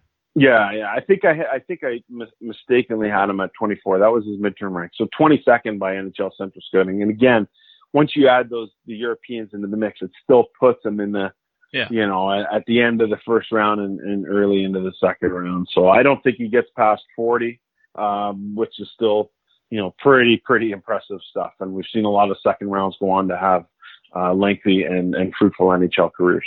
Excellent. Sam, as always, really appreciate your time. Great rundown on some of your personal favorites. What's coming up next for you at Sportsnet? Well, just kind of hanging tough here for a little bit. I mean, August 10th is going to be a big day once they, they get back down to their 16 teams in the National Hockey League playoffs, and they go for phase 2 of the draft lottery. I'm sure we'll be doing something on that. I would love the opportunity to get into studio, even if only for a couple of minutes, but we'll see how that all plays itself out. It's more likely done for me remotely here. Just in order to follow safety protocols as someone who doesn't have to be in there on a nightly basis. And then it'll be preparing for, October 9th and 10th. And, obviously preparing for the start of the CHL season in early October. I think that's a bit of a mirage, to be perfectly honest with you. Yeah, me too. I don't see that happening. I just look at Portland. Are you going to be able to play any games in Portland in October? Right. I just don't see it happening, and that's just the starting point for me. But anyways, I'm hopeful for it, definitely, because I want to get back to work. I want to get back in the rink. But I also, I'm very concerned about our players, our staff, our part-time people that are so supportive of the CHL across the 60 markets here in North America. So I don't know. So I guess, to answer that question more directly, the draft is going to be my focus here for now. All right. And with that in mind, once this is the last episode of season 15, a couple weeks off, and then I'm back for season 16. There'll be about 2 months of shows leading up to the draft. I hope I can call you. Yeah, right on. No, I'm looking forward to it. Excellent. Thanks, Sambo. Take care. Okay, you take care. Sam Cosentino from Sportsnet, always delivering the goods when he's on our show. And if you missed the episode where it was almost an hour-long conversation with Sam, and he told that story about how he was a bat boy for the Toronto Blue Jays. I made a joke about it earlier in this that interview. But that was such a great story, man. And if you haven't heard that interview, you should go back and check it out. It's a couple of months ago, but you can find it in the archives, no problem. All right, next on the Pipeline Show, JD Burke from Elite Prospects is going to join me, and that's a long segment as JD actually gave me 4 or 5 guys that he thought were overrated, and we wanted to touch on all of them. So we're going to get 6 on the good and 4 or 5 on the other side as well. That's next with JD Burke from Elite Prospects here on the Pipeline Show. Hi, it's Moritz Seider from the Adler Mannheim of Germany. 2-1 ist es mit Seider und der macht sein erstes DL-Tor. 5-1 Mannheim, Moritz Seider. You're listening to The Pipeline Show.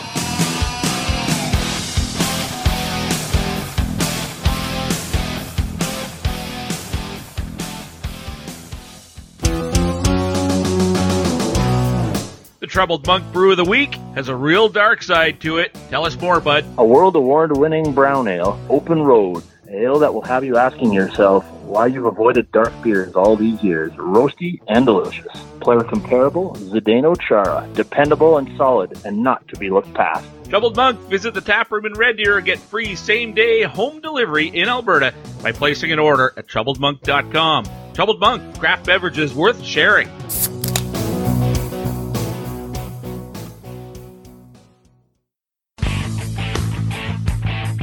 You're listening to The Pipeline Show with Guy Flaming. Red 5 standing by.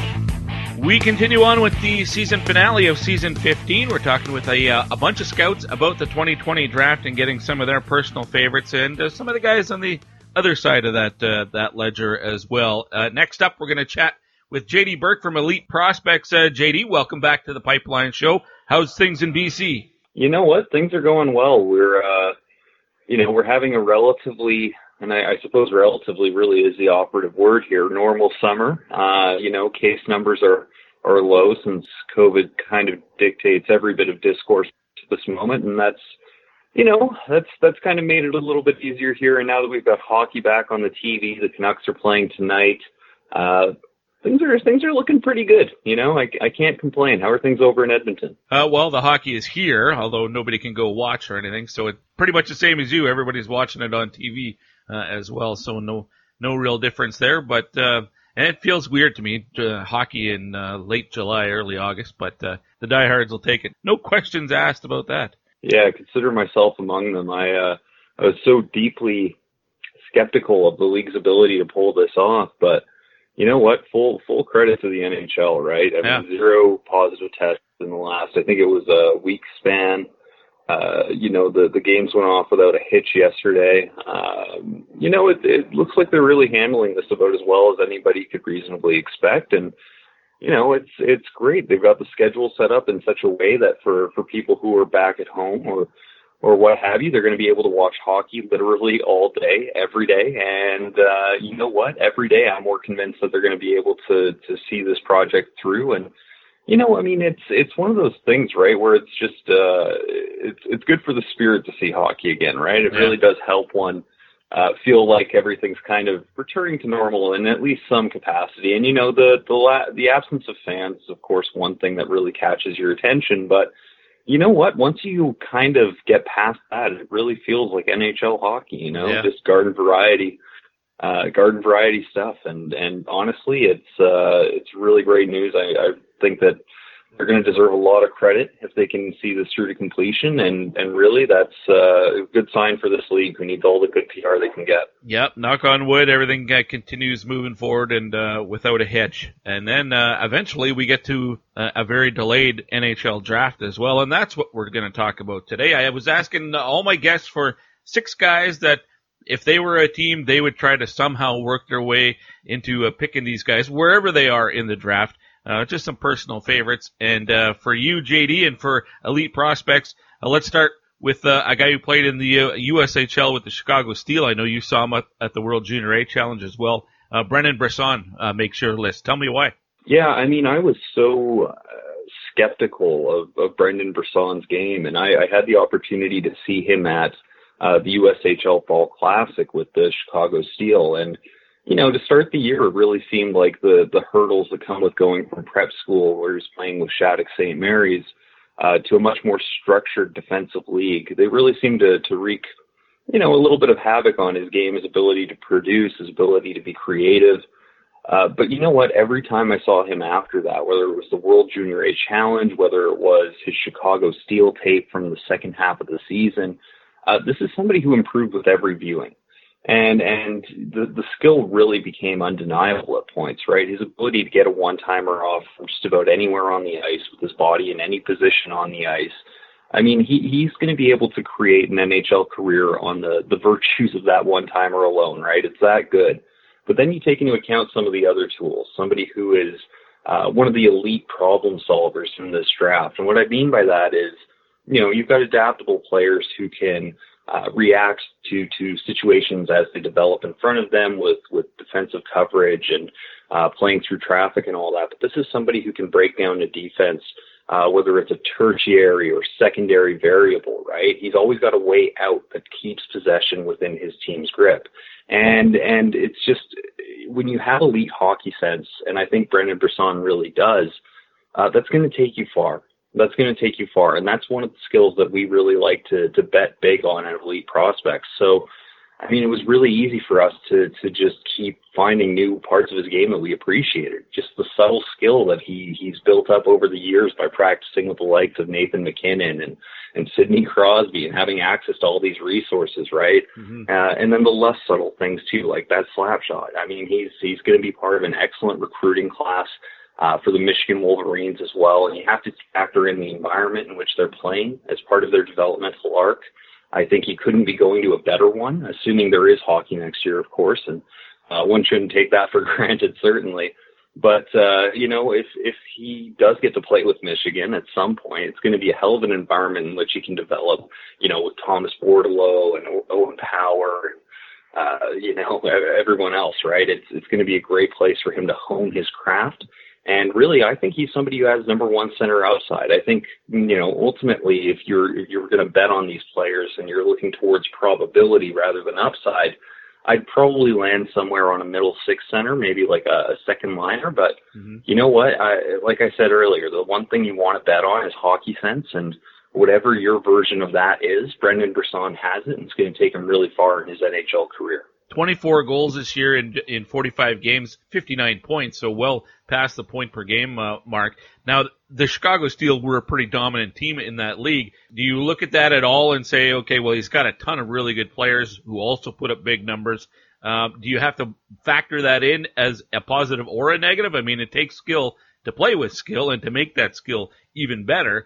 How do you weigh that at all? Yeah, I'm of a few different minds on this one, right? Because that's absolutely valuable context, and the more information, the better.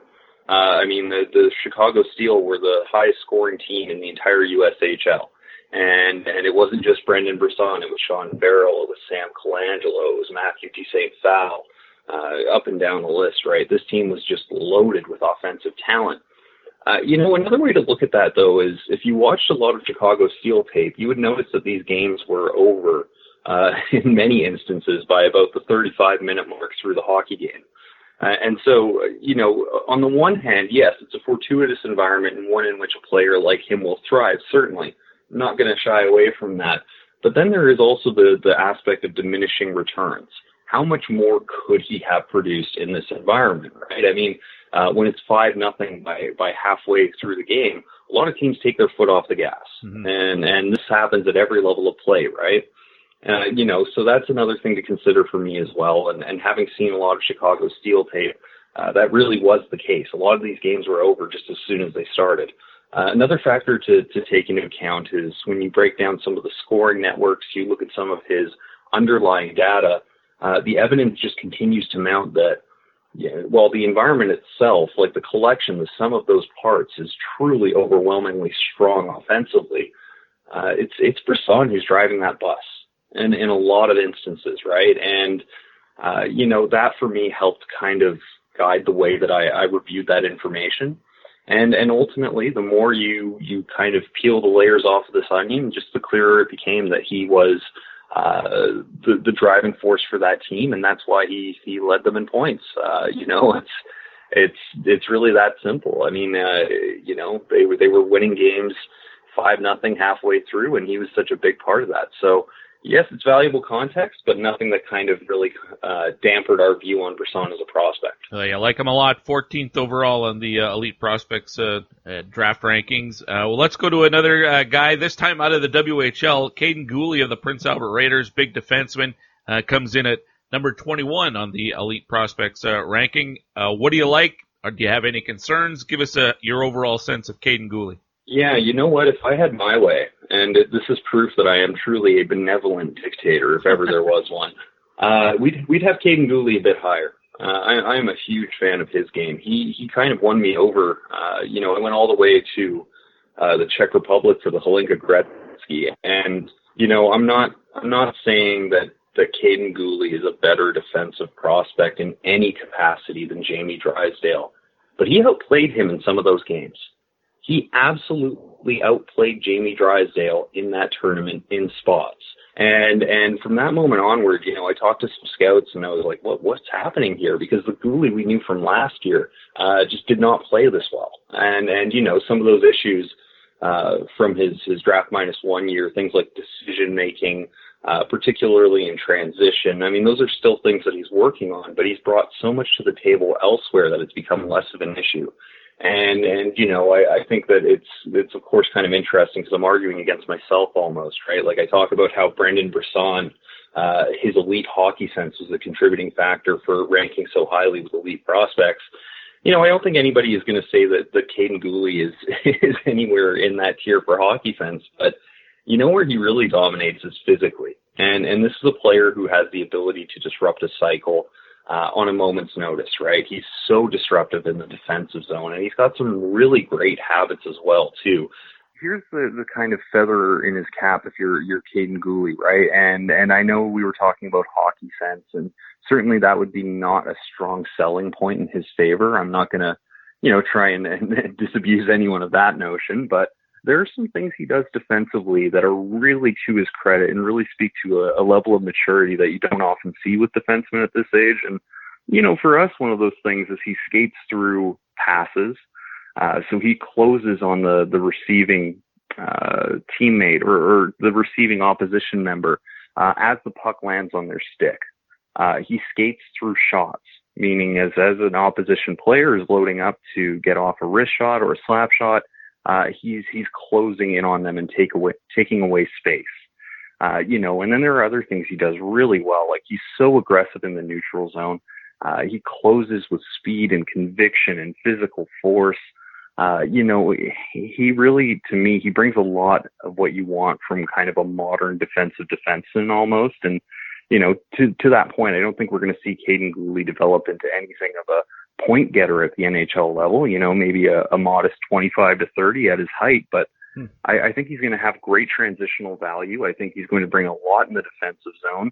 And those types of players, I mean, you need them even in the modern game, right? And if they can skate as well as Caden Gooley, and certainly there are very few who can skate better than him in this draft class, you're going to bring value everywhere in the ice, right? And we even saw him take some steps forward this year from the offensive zone. He does a great job of getting pucks through traffic, getting pucks on net. I mean, I don't know if he's got top pairing upside, but I could see a scenario where he's a reliable 3-4, and if you can get that type of player inside the top 20, I think you're laughing all the way to the bank. So, I'm a bit higher on Gooley than our ranking might indicate, and those are some of the reasons why. Did you get a chance to watch his brother when he was in the WHL? And if you did, do you see comparables between the two? And should we maybe expect Caden to be like Brendan at the next level? I mean, there are certainly moments where you can see the comparison, and I think it's particularly as a skater, right? And sometimes you watch him dart from one end of the ice to the next and skate through 4 defenders in the process, right? And you go, okay, yeah, he's a Gooley.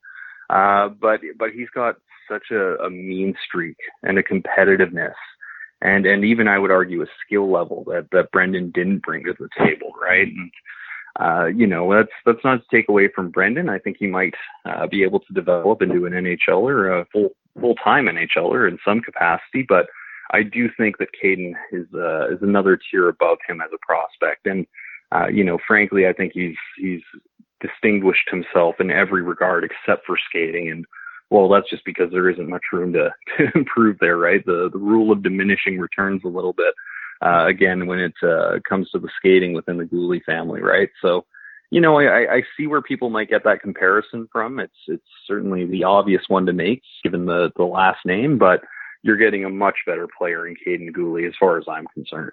J.D. Burke from Elite Prospects, my guest, looking at some of his personal favorites for the draft, and we'll get to some other guys that he might feel are a touch overrated as well.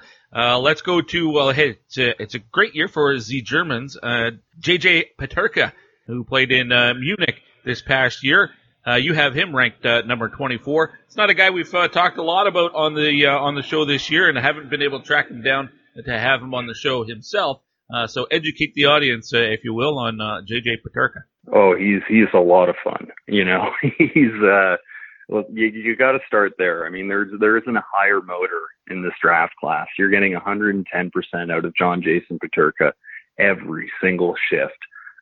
His competitiveness is through the roof, and we've heard this kind of trope before, right? About players giving their all and fighting for loose pucks and all that sort of stuff, right? But I mean, when you can see and you can visualize the impact that this has on Peterka's ability to generate positive two-way results, to generate plays that others might have given up on, it's really evident. And another thing too is I think he's somewhat misunderstood. A lot of people, their default impulse when you talk about a player who is as physical and has those tools that he does, because he's a great skater, he loves to play through traffic, he loves to seek out contact.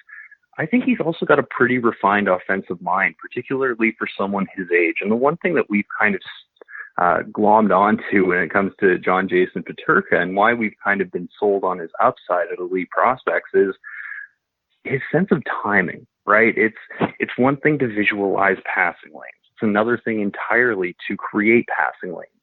And then it's one step removed from both of those items to time one's charges into space perfectly to correspond with their teammate in the space that they have and their ability to get the puck to them. This is something that John Jason Peterka does exceptionally well. His sense of timing is among the best in this class. I think, it's some of the problems, and, because I'm talking about all these elite skills that he has, right? Whether it's the motor or the sense of timing, his willingness to play through traffic. Some of the pitfalls with John Jason Peterka, and this is a common one with players this age, he only plays at one speed, and that can prove problematic, right? And I'm not making a direct comparison to Nathan McKinnon. I hate player comparisons, period. So, take that for what it's worth. But, one of the things that unlocked Nathan McKinnon's potential at the NHL level was learning to change his speed up, learning to integrate a change up into his rotation, right? And that's something that a lot of young players have to work through. Whether John Jason Peterka has it within him to learn to play at different speeds, to change up his pace, to change his tempo, to create more space for himself so that he doesn't have to seek out contact. These are the things that are going to take his game to the next level. But ultimately, I look at his production pretty solid for a kid playing in a men's league in Germany. Mm-hmm. I would have loved to see him play even more than he did, frankly. I think that's one thing that a lot of us wanted to see. But you take some of those tools, you take some of those innate abilities like the timing, like the competitiveness, the physicality. This is a player for us who we see as being a really, really high potential player to play in someone's middle six, to provide value in both phases of special teams. And really, the more we watched him, the more we became enamored with his game. And, even people around the league I talk to, right? Like, it wouldn't surprise me if he goes between 15 to 20, because again, a lot of people see that offensive potential. A lot of people see that ceiling and they're going to chase it. So that's kind of where we're coming from when it comes to ranking John Jason Peterka relatively high, relative to the industry itself. JD, let's go to Cross Hannes of the Portland Winterhawks, who had a good year, 22 goals, 49 points through 60 games. Some bigger name teammates as well, including Seth Jarvis, who's going to go pretty high. But what about Hannes stood out to you and made it so that he was on your short list here of personal favorites? Yeah, he's an interesting one because I get a lot of pushback from scouts.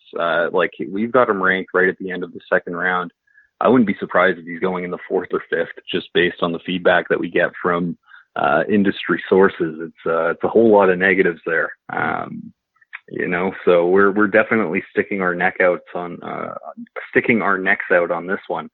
But part of the reason the industry doesn't have a lot of time for Cross Hannes is something that we just haven't seen. They see him as a player who's afraid to get to the sensitive parts of the offensive zone, who's afraid to seek out contact. That's just not something we've seen. We've seen quite the opposite. We've got plenty of examples on tape of a player who is willing and seems to actually enjoy playing a Pesks game, right? And, the other concern is his skating. I think that improved over the course of the year.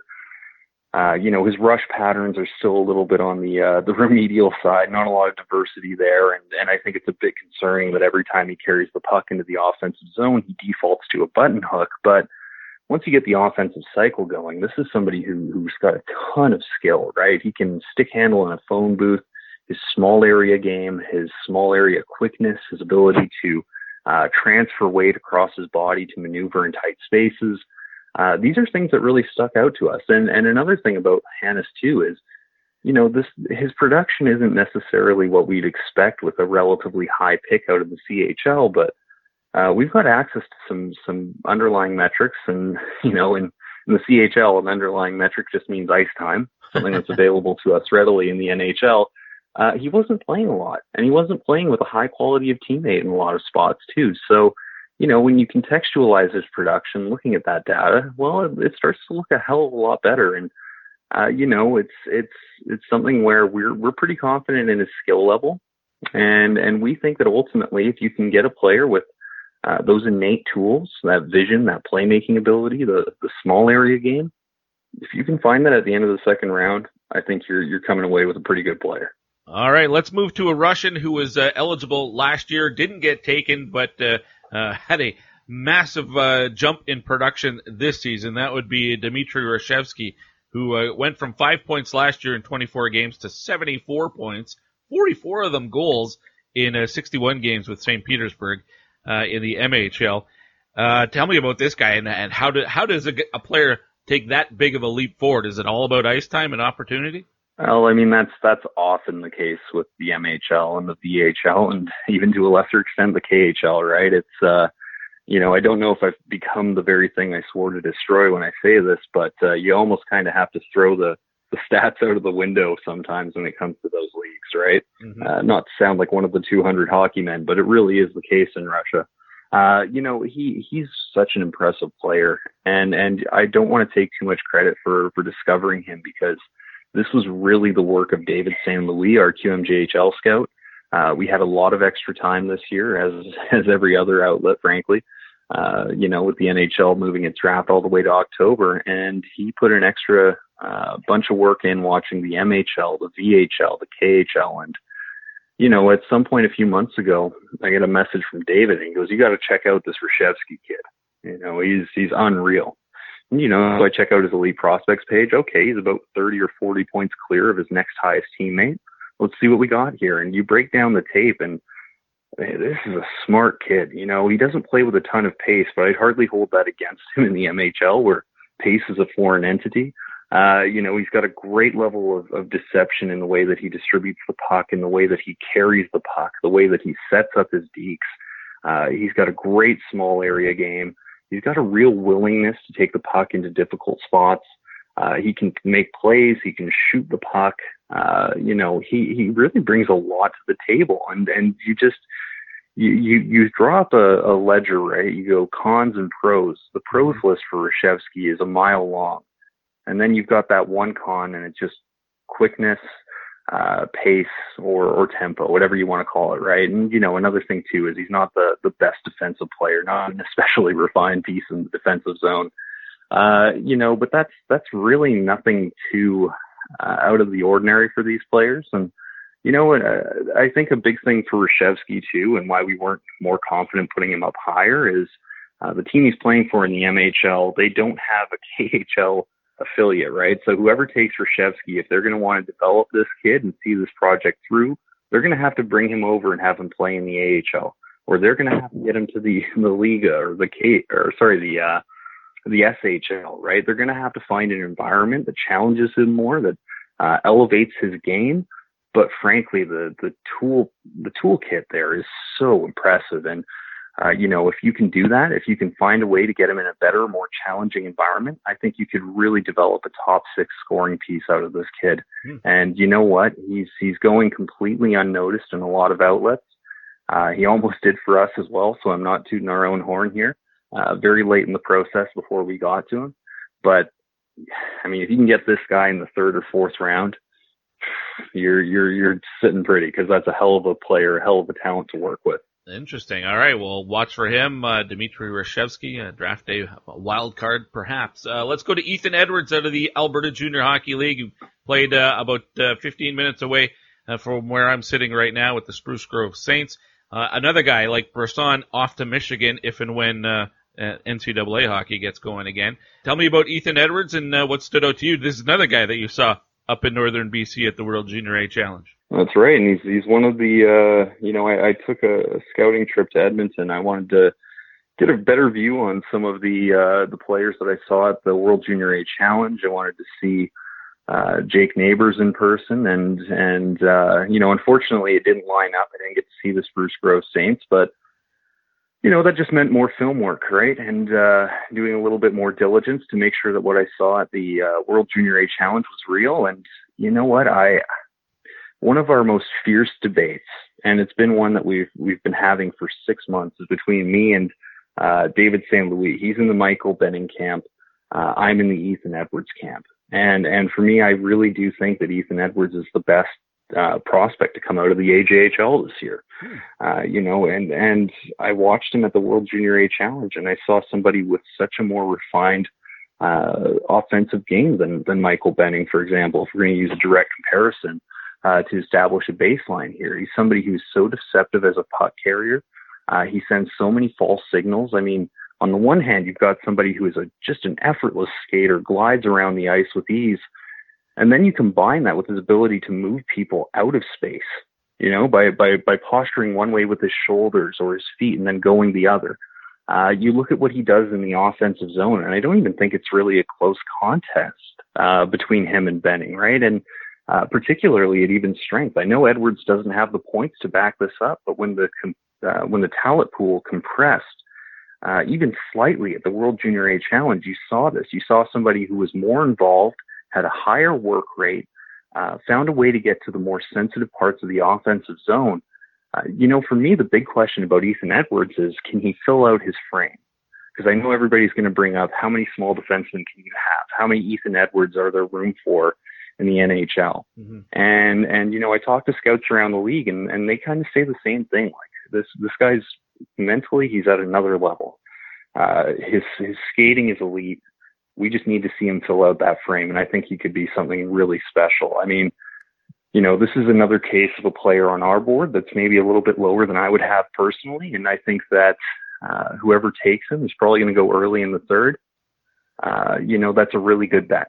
That's a great bet. And again, you talk about the environment in which he's going to develop. Doesn't get much better than Michigan, assuming there is a Michigan to go to next year. Yeah, it seems like they've turned out some defensemen over the years, no question. And interesting, you have Edwards and Michael Benning side by side on your rankings too. Just shows how close that debate was within your group. Yes, it really does. I mean, it's what's really unfortunate is we put out our scouts meeting, right, and we wanted to give some transparency into the process. And the thing that really kind of, I don't know, bugged me once we put the video out was we have so many of these debates in our Slack channel between us. So, we've been going to war with each other on Ethan Edwards versus Michael Benning for 6 months. So by the time we got to that point in the debate, in the recorded meeting, it was just like, you know where I stand, you know where you stand. And then trying to reach consensus by talking to our group and saying, which one of us is more convincing? Let's get some new eyes on this, right? Because neither of us was willing to budge. I was like, David, love you, buddy. I think you're as sharp an analyst as there is in the industry. You're wrong as hell on this one, though, and him vice versa. And ultimately, David was like, hey, you know what?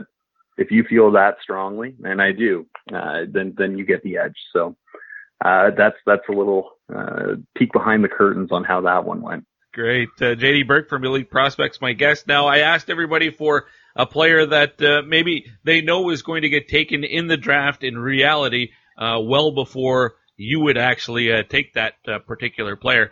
And now we can kind of tie that in with the rest of the AJHL story, because you talked about Edwards for you as the top guy out of the AJ, and Michael Benning is in that mix as well. A lot of people would say it's Carter Savoy. That's not you. You're not that high on Carter Savoy. No, and I gotta be you always got to be careful when you're talking about players this age, right? Like when you're talking about an NHLer, you can just, I don't know, they're an adult. You can say they suck, but I'm not going to go quite there with Carter Savoy, but pretty unimpressed with what I've seen from him this year. And, I think that I definitely put the work in to make sure that I was getting a good read on this player. And I mean, that includes traveling to the frozen tundras of Sherwood Park all the way in January, right? And, I just kept seeing the same thing. I see somebody with an incredibly low work rate, somebody who sends fake tough guy hits. The type that don't really have any impact on play. They're usually 4 seconds after the puck has moved out of the frame. Somebody who has a propensity to take undisciplined penalties. A lot of people are going to say he's a great skater. He's a great skater. And, you know what? He's definitely an above average skater, but he's also incredibly top heavy. And he collapses really heavily at his hips, which is going to limit his mobility. And I just don't see somebody with a lot of offensive capability beyond his shot. And granted, I was saying earlier about Brisson, you got a shot that good, it's going to take you somewhere. I think that Savoy's in that stratosphere, but he's not at that level, certainly not as a trigger man. And, I see somebody who doesn't support the puck. I see somebody who doesn't support his team's transition. I see somebody who doesn't contribute to the defensive health of their team. I see somebody who doesn't move their feet, particularly on the man advantage.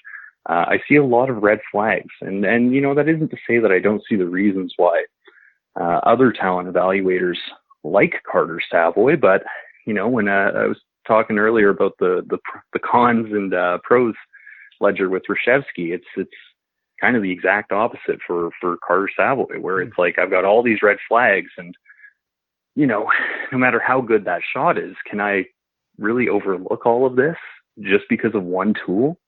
And the answer ultimately was no. We kept him off our board. And, I think David, again, he has a lot more time for Carter Savoy than I do. I think Mitch Brown, our director of North American Scouting, is somewhere between the two of us. But, if I'm making a draft board, he's probably getting a do not draft tag. Just not the type of player I'd want in my system. 53 goals in 54 games, 99 points. Headed to Denver, maybe it's a maturity thing, and they can get him on track there in terms of, how hard he works away from the puck and those shortcomings that you saw. Maybe they can turn him around there. I don't know. Yeah, maybe. And you know what? Like, he wouldn't be the first player to work through those kind of pitfalls, right? And you know what? Maybe we're looking a year from now and he's over a point per game in Denver, and I'm looking like a total idiot. I think that we have to, of course, always allow for that possibility in an industry where the best talent evaluators are hitting 300. So it's definitely a possibility. I'm not blind to what others see in his game, but I think that you have to have a certain amount of discretion, particularly when you're trying to approximate the team process. And that's something that we're going for here, right? And that's why we've got certain players who are going to be rated very highly elsewhere, who are do not drafts, because we try to use the guiding principle.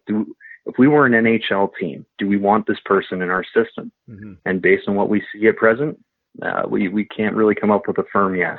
All right, you gave me a list of 3 or 4 other guys as well that you would be happy not getting in the draft, and maybe I'll offer up Shakir Mukhamadullin if I didn't butcher that name all that badly. I think people would know who I'm referring to, but you're not a big fan either. Well, you didn't butcher his name as badly as he butchers his team's ability to transition the puck up ice.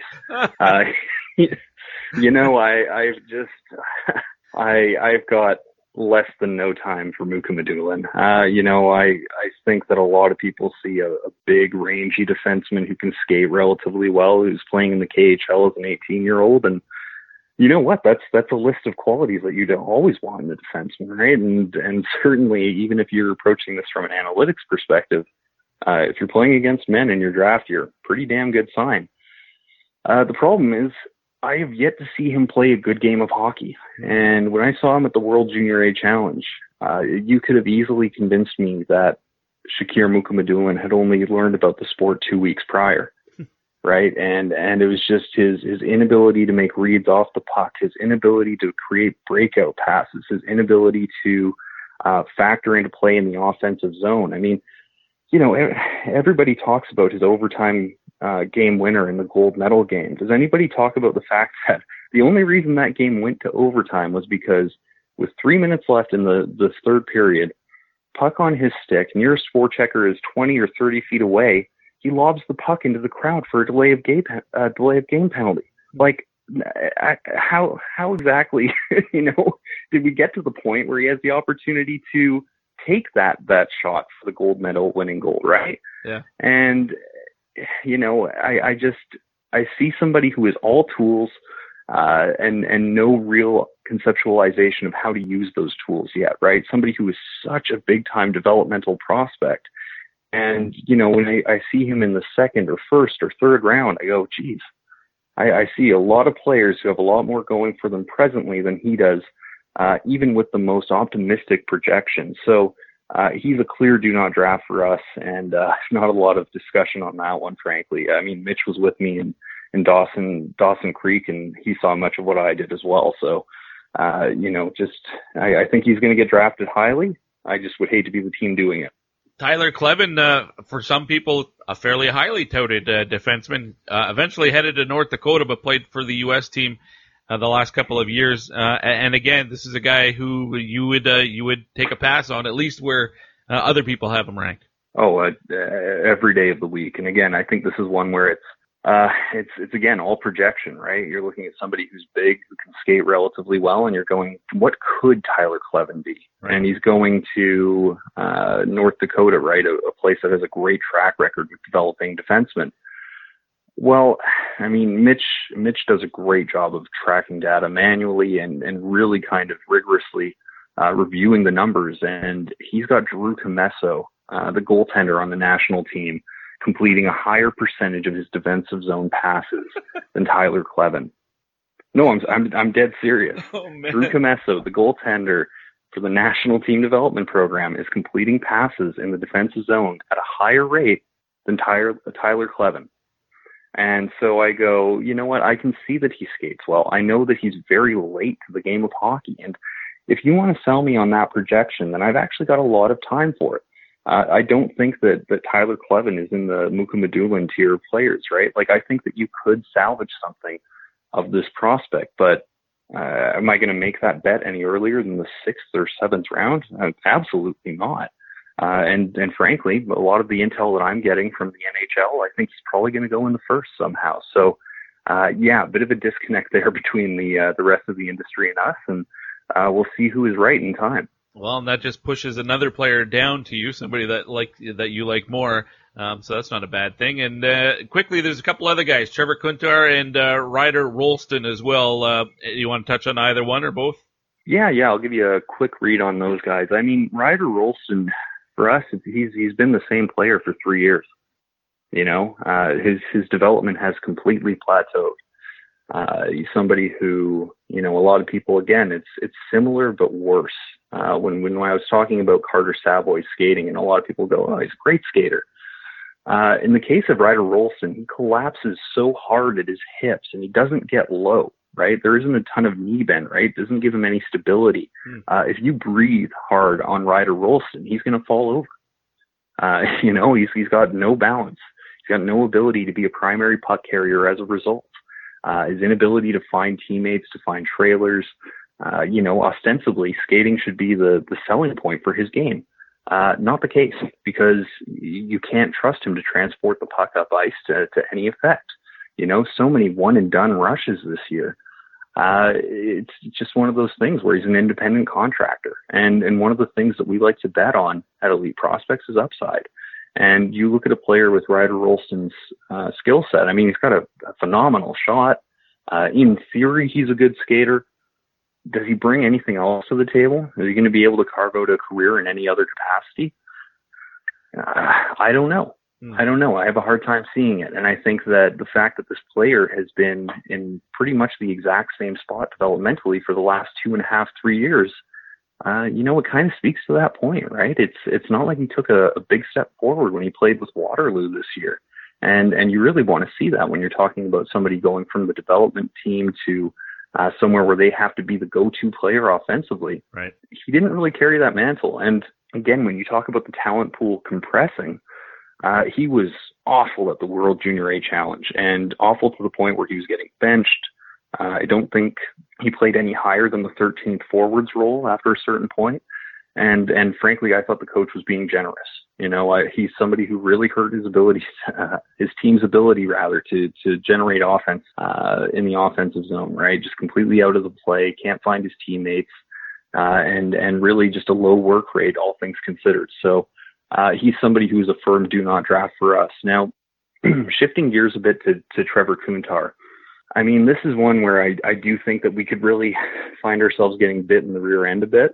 I could foresee a scenario where we're pretty wrong on this guy, but he's more of a player that looks ostensibly like a good high-end prospect than we've really seen actually being one, and a lot of people right now are so caught up in the phenomenon of the Mohawk skating formation, right, where you split you open your hips and you've got your skates at the 10 and 2 formation, and it allows you to see the whole of the ice, and in theory, you should be able to find your teammates.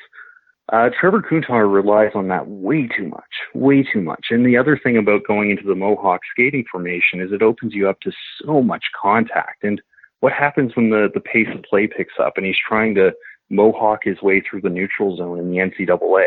Well, he's going to get put on his ass. And I think that's going to happen a lot.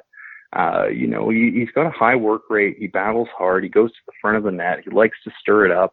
I appreciate that. But, aside from being a screen guy at 5-on-5, and aside from being a one-timer on the power play, it's like, does he really find teammates through levels? No. Is he a good puck carrier? Can he distribute off the rush? Not that I've seen. There are a lot of holes in his game. And I've seen some teams, or I've heard from some teams who have him as high as, the third round.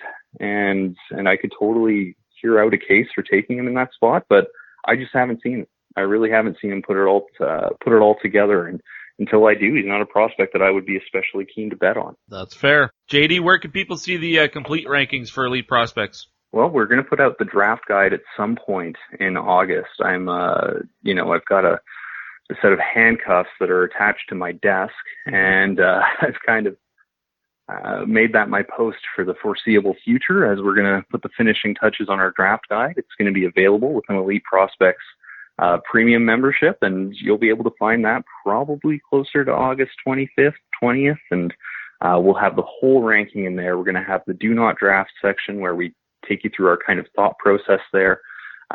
It's going to be great. We're really excited about the product that we're putting out, and also being able to put it out at such an affordable rate during such a difficult time too. I mean, you buy 1 month of Elite Prospects Premium, and you get access to the whole draft guide, $10.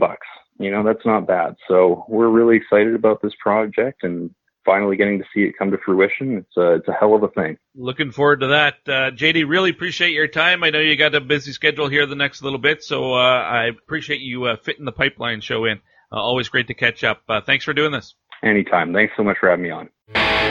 JD Burke from Elite Prospects and EP Ringside as well, and going in-depth on a lot of guys there, and does a great job breaking down video. You can find all that type of work and the articles he puts up by doing that. You can find those on EP Ringside. I have been asked why the Pipeline Show stuff hasn't been on EP Ringside the last number of months, and that was they were just scaling back. Because of the pandemic, they had to scale back, and a lot of businesses were doing the same. I've lost a lot of advertisers on my show, so I am hoping that is a temporary thing, as I really appreciate the association with EP Ringside. I think they do a great job, and it's a great fit for the Pipeline Show as well, so hopefully we'll get that back up and running in the near future. Up next, a newcomer to the Pipeline Show, Tony Ferrari, who scouts with Dobber Prospects. Let's get his wish list next here on the Pipeline Show.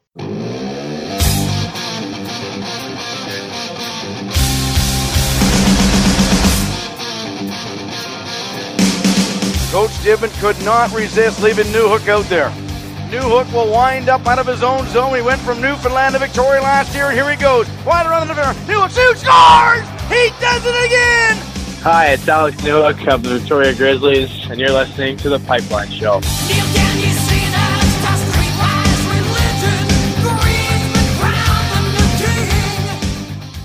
Passion, talent, development. NCAA hockey offers all that, and its players graduate at a 90% rate. Dylan Larkin. Backhand scores! Wow, what a goal! Kevin Shattenkirk.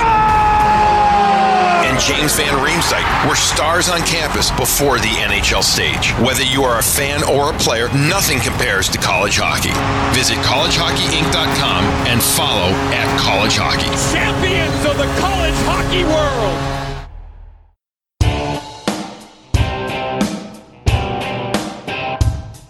You're listening to The Pipeline Show with Guy Flaming. And boom goes the dynamite. Back on The Pipeline Show, let's continue on getting to know some of the favorites for various scouts for the 2020 draft, as this is the finale of Season 15 here on The Pipeline Show. And my next guest, newcomer to The Pipeline Show, pleased to be joined by Tony Ferrari of Dobber Hockey. Tony, welcome to the program. How are you? Not too bad, Guy. Thanks for having me. Pleasure to get a chance to speak with you. Let's get right to it because there's some guys on here on your list that I'm not super familiar with, so I'm waiting to get educated on these guys. Let's start with Jacob Perreault from the Sarnia Sting out of the OHL. Tell me about him and why he's on your short list of personal favorites, Tony. Well, the big thing with me for Jacob Perreault is he's one of the guys that I think improved most over the course of the year. He kind of came into the year as a guy with a big shot, and that was just about it. Over the course of the year, he was able to improve his skating tenfold. He was a guy that was kind of wonky, a little bit similar to Cole Perfetti in the sense that their weight distribution was a little off on their strides. But this year, Jacob Perreault was able to take that step and really, really improve his skating.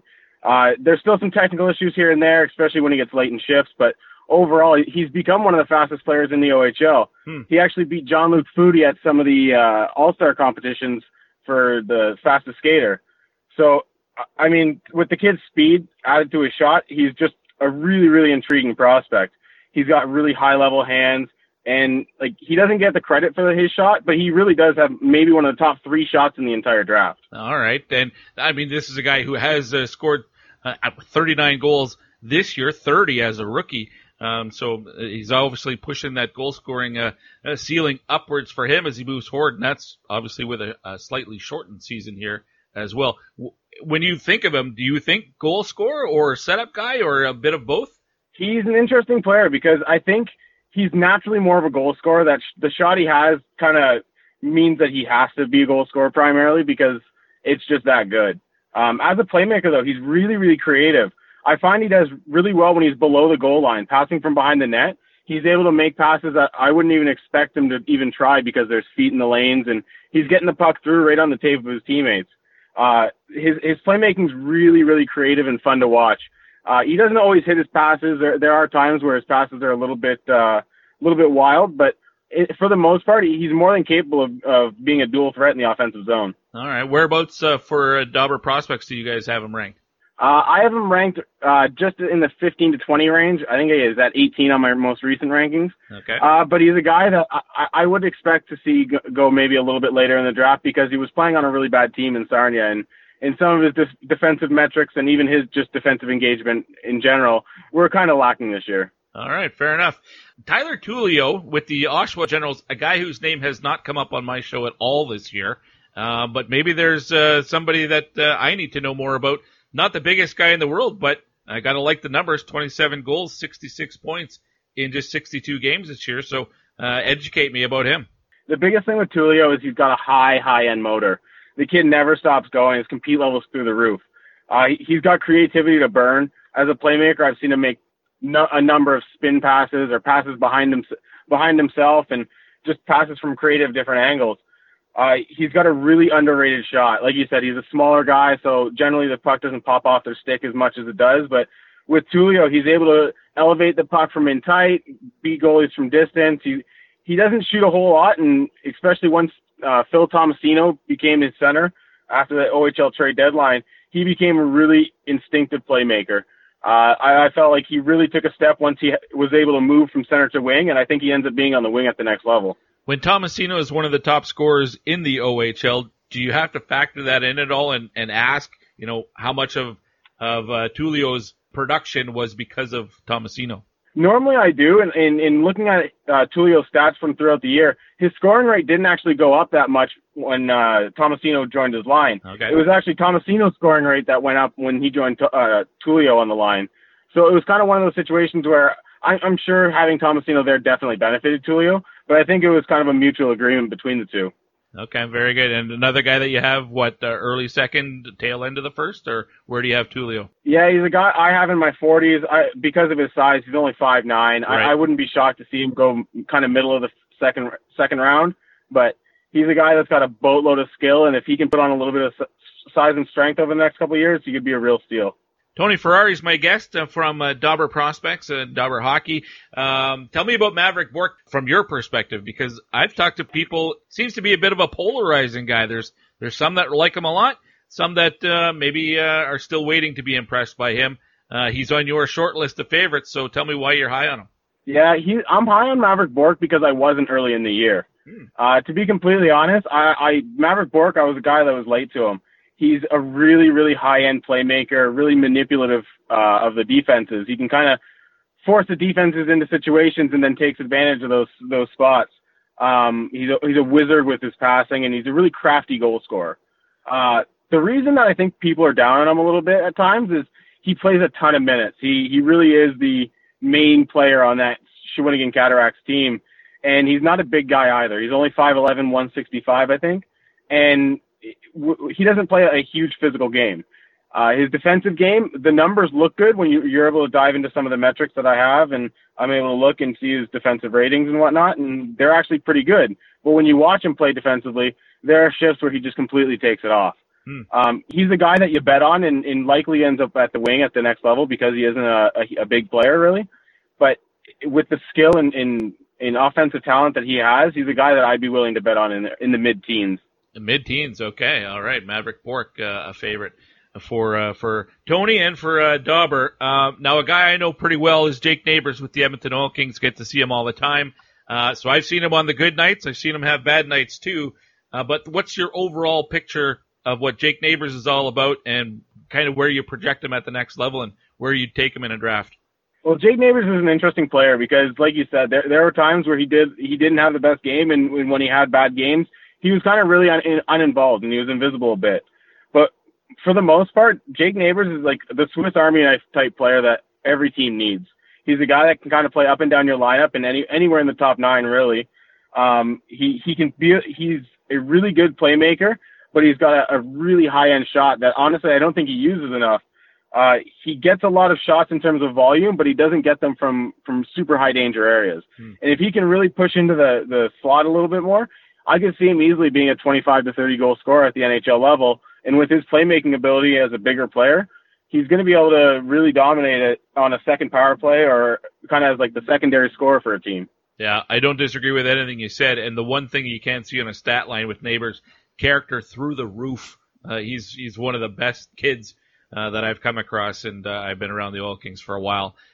He's just a first-class human for Jake Neighbors. Brett Berard played south of the border. I didn't get to see him personally, but I've had some chats with people about him. Again, not the biggest guy in the world, but there's some talent and skill there. He made your list of personal favorites. How come? Brett Berard's a guy that you watch, and if he was 3-4 inches bigger, I think he'd be realistically pushing into the end of the second round, or into the first round, early second round.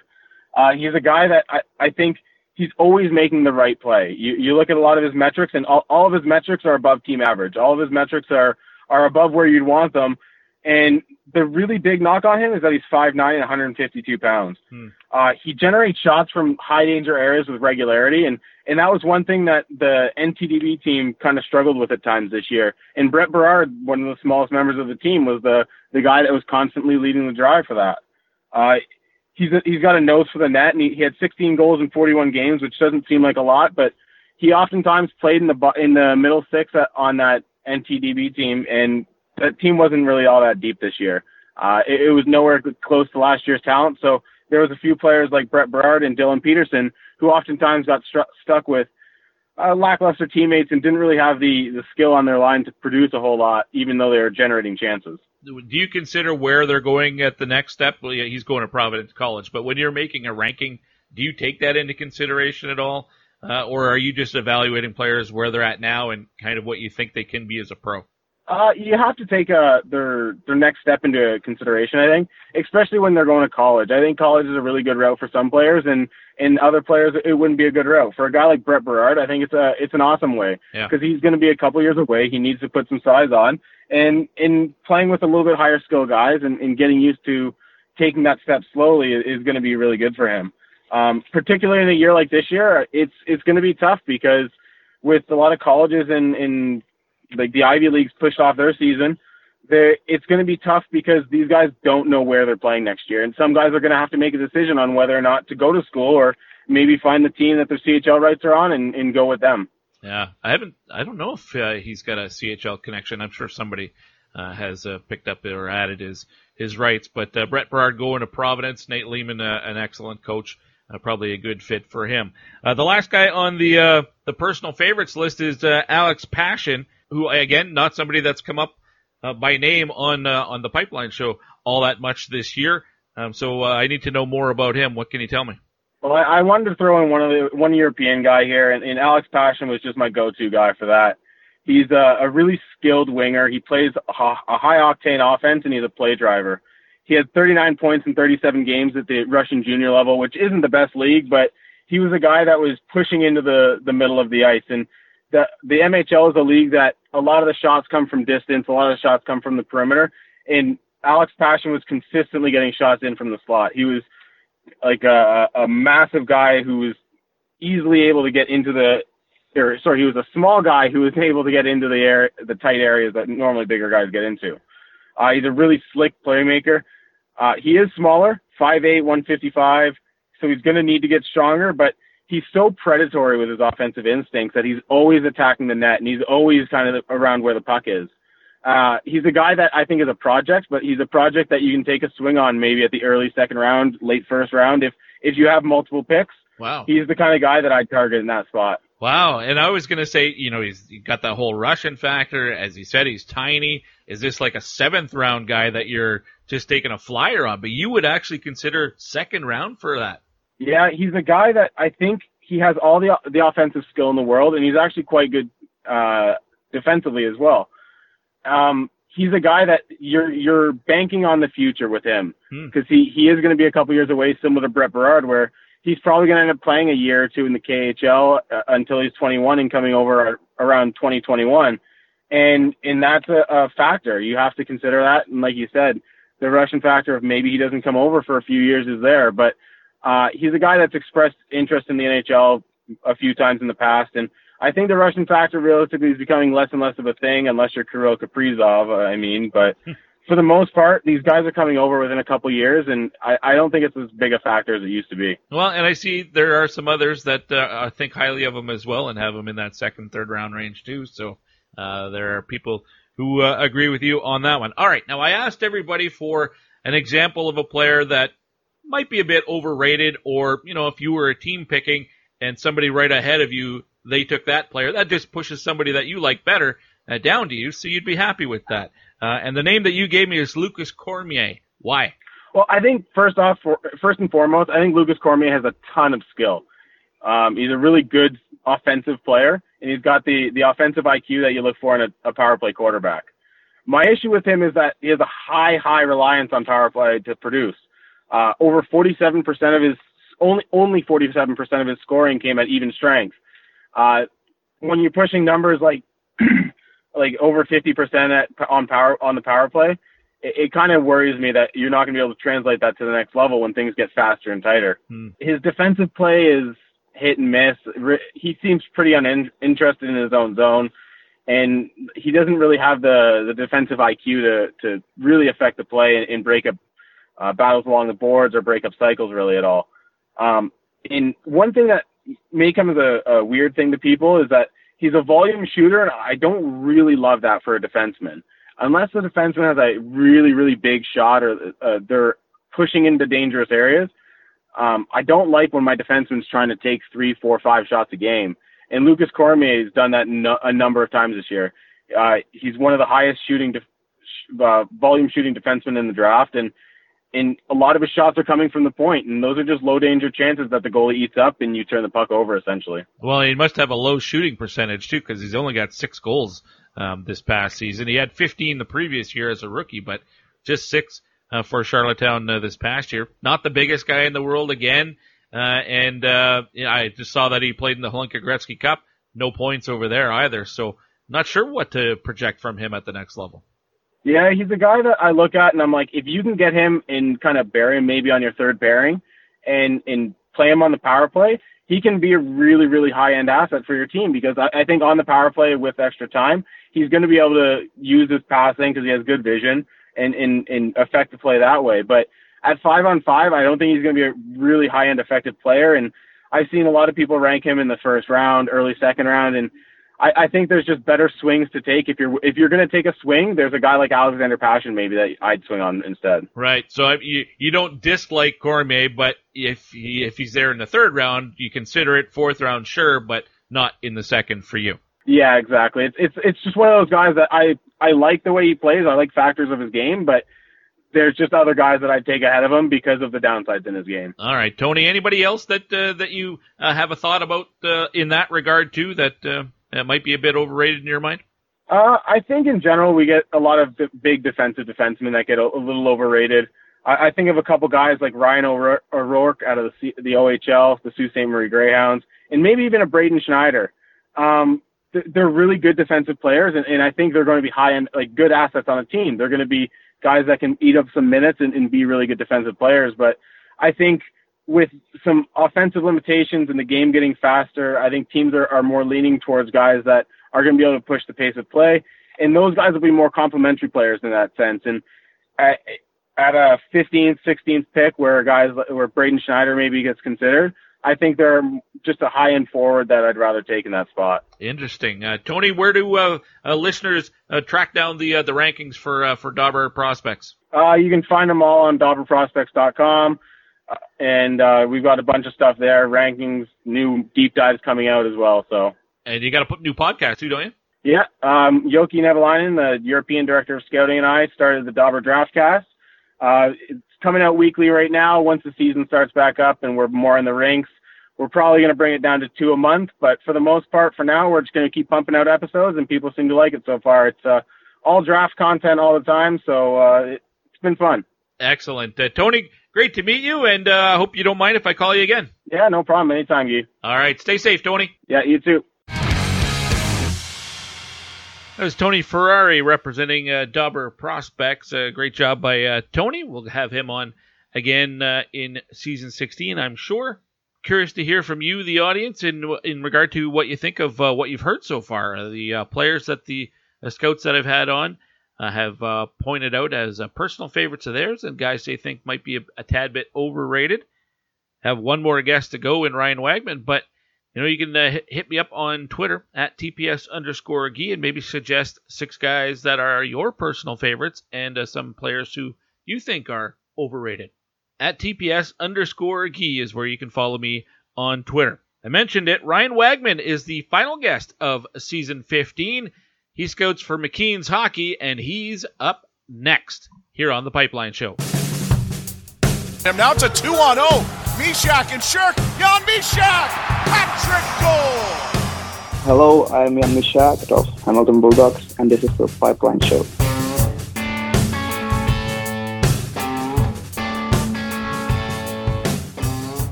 Hi, I'm Sarah from Arcan Trailer and RV. We know many lives have been altered and plans have changed, but something that hasn't changed is everyone's desire to make new memories with their families. Arcan wants to help you go camping this summer, and we'd like to make your payments for you. This isn't a deferral. We'll make your payments all summer long. Or if you currently have an RV but need a new one, trade it in and we'll make your payments too. It's on us. Visit arcanrv.com for details and start planning your best trip ever.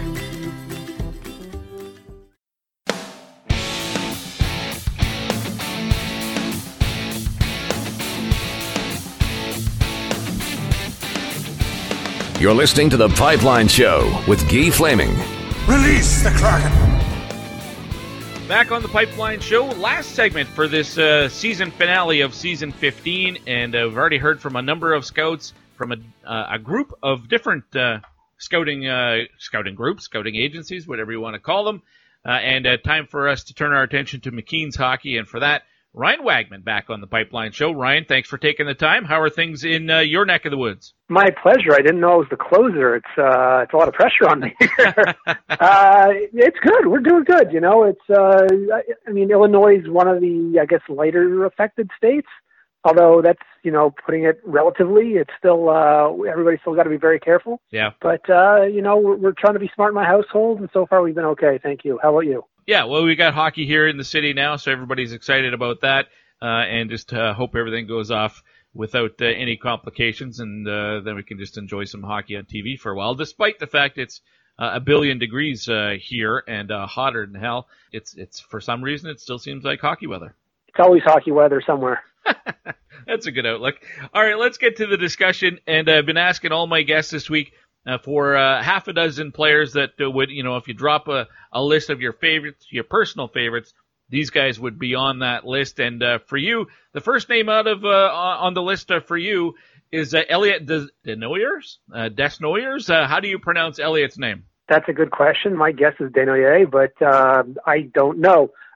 So just to clarify, we have in McKeen's, we have a team of scouts or analysts that cover the game from across the hockey globe. And when you reached out to me, I kind of put the question out to them and say, who are the guys that you guys think from your region are maybe being underrated by a lot of the other agencies, but we like. And so one of the ones that first came up, as you mentioned, was Elliot Desnoyers. So he's a defenseman from the Q.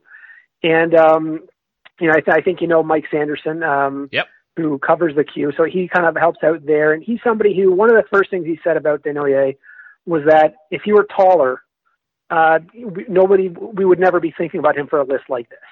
That a lot of the issues that leave him, I guess, a little bit, underappreciated are just the fact that I think he's 5'10" or 5'11". My computer's being very slow right now, so I can't get the exact height there. But basically, he's one of the best skaters in the Q. He's kind of he can play. He plays mostly in the wing now, but we think he can play some center. He has the type of skill set that can work on a lower line as kind of an energy buzzsaw, but also can play up in the lineup as well. So he's kind of like a jack of all trades forward. Definitely the skating is kind of his elevator pitch in terms of, what he's going to bring to a team, but good hockey sense, has good skill level, and he's a grinder as well. One guy that Mike compared him to was Drake Batherson in terms of kind of the impact he could have, which is pretty high praise if you consider what Batherson has become over the years.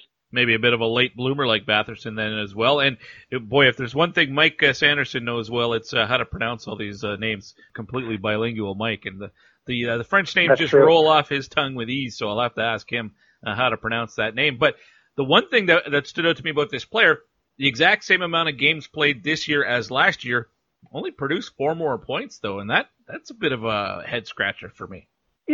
Sometimes I think from what my understanding about how he's been used is that he's been used up and down the lineup, and that seems to have been an element of not being used with the same line mates, so not having the same opportunities, even though he's playing the same amount of games. I mean, it's a very rough tool to say who he's playing with. Yeah. And so if he's not getting that opportunity, or he didn't get it this year, then he's not going to show what he can do in the numbers. But for Mike and for us, it's more kind of his stylistic approach to the game, what he can do, which makes us think that he is possibly being underrated, and could provide more of an impact down the line than where he might be drafted. All right. Elliot Desnoyers, or Desnoyers, out of the Q with I guess now the Halifax Mooseheads, but was with Moncton. I missed that one. Okay, let's go to Ryan O'Rourke from the Sioux Greyhounds. And again, here's a guy that is high on your list. Just 7 goals, though, but I see McKeen's, you guys like him enough to put him right around that first-round bubble. Definitely. He's somebody that we think has, it's whenever you get to an NHL draft, there kind of gets to a point in the draft where, you're kind of picking between a few guys. It's not, we have him in that bubble of the first round, but he's not, if he doesn't make it in the first round, we wouldn't be very surprised. It was kind of, we had a few guys that we were considering for that last spot.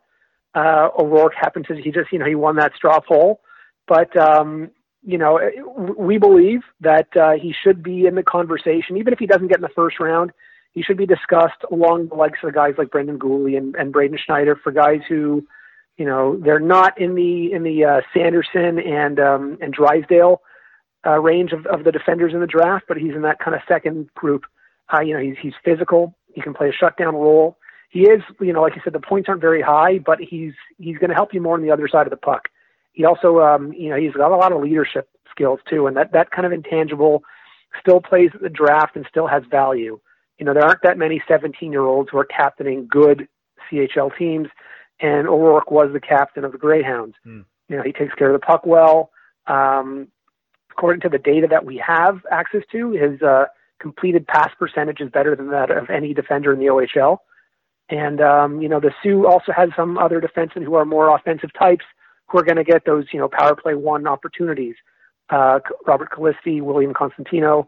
So O'Rourke is playing a bit more of a conservative game, and he might have more offensive upside than we've seen yet. But that his all-around game is pretty impressive. All right, when you threw out Gooley and Schneider's names, when you look at Gooley and Schneider, I think most people would say their value is kind of similar. Gooley maybe a bit more offensive-minded, Schneider a bit more defensive-minded.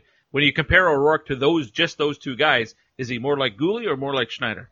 It's a good question. I personally would liken him a bit more to Schneider. I think Schneider's got a bit more of that physical presence. He's just got a bit more of a mature frame, but also I think Schneider, I don't have the birthdays right in front of me, but I think Schneider is on the older side for this draft class. Yep.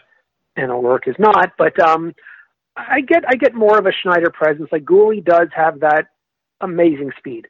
That kind of gives him like a different, style, a different look to his game. And Schneider is going to play a bit more of that, as I said before, kind of conservative role. So that's something I kind of see in Schneider's future. And O'Rourke might be, 98% of that. All right. Ryan Wagman from McKeen's my guest.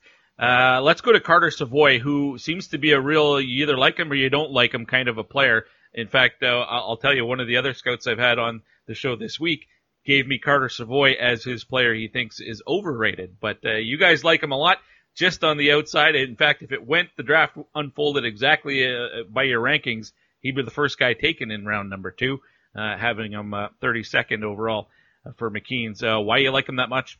So, that was another interesting one. He was among those guys we discussed with O'Rourke in the last few spots in first round. I think Tice Milanich of the national program was another one of those guys. So Savoy's an interesting player as well. I mean, the offensive tools are just, clearly, easily first-round tools. He's easily the most dynamic player in the AJHL. Yes, the AJHL is not on par with the WHL, but it is a league that has, in the last few years, been producing, quite a few good high-end talents. I mean, we see Kale McCarr already in the NHL. Mm-hmm. I think Ian Mitchell is going to join him pretty soon, and Savoy might be the next man up. We definitely want to see him playing against better competition, of course. Next year, I think he's going to be in Denver, if I'm not mistaken. Yep. And that's going to be, which reminds me, there's another, North Dakota is another great AHL guy coming up in Jacob Bernard Docker, but that's a different year, different team in the NCHC. We think that better competition will give him a chance to rise, to show what he really can do, what he's capable of doing.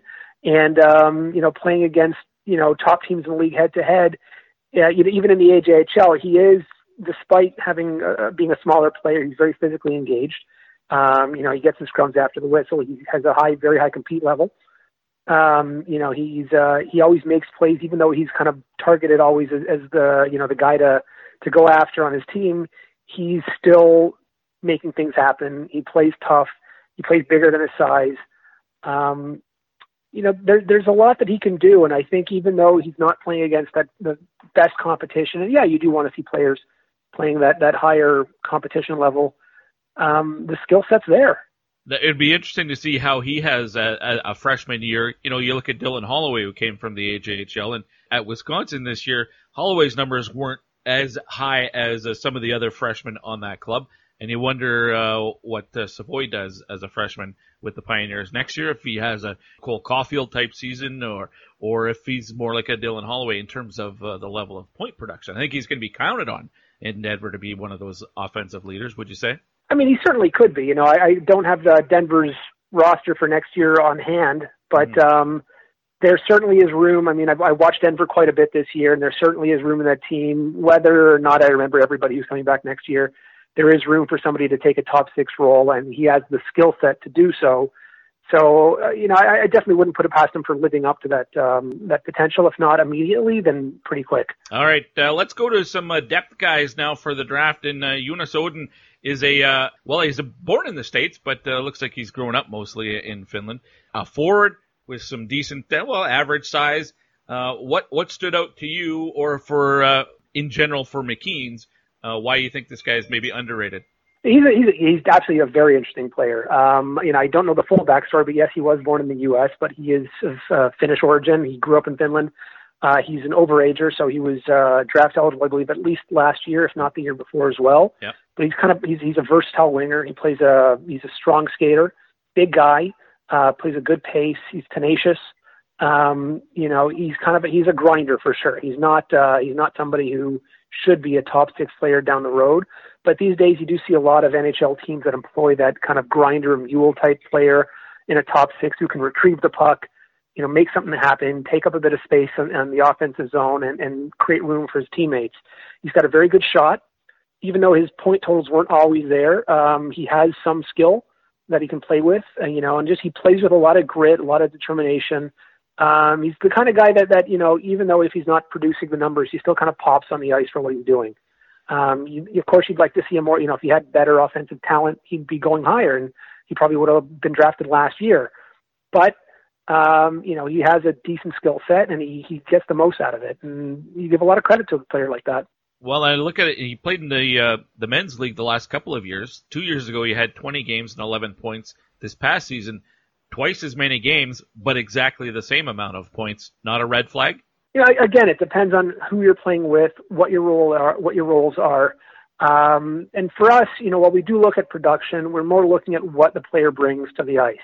A goal can be scored and there's 5 guys on the ice, but only 3 of them are going to get points.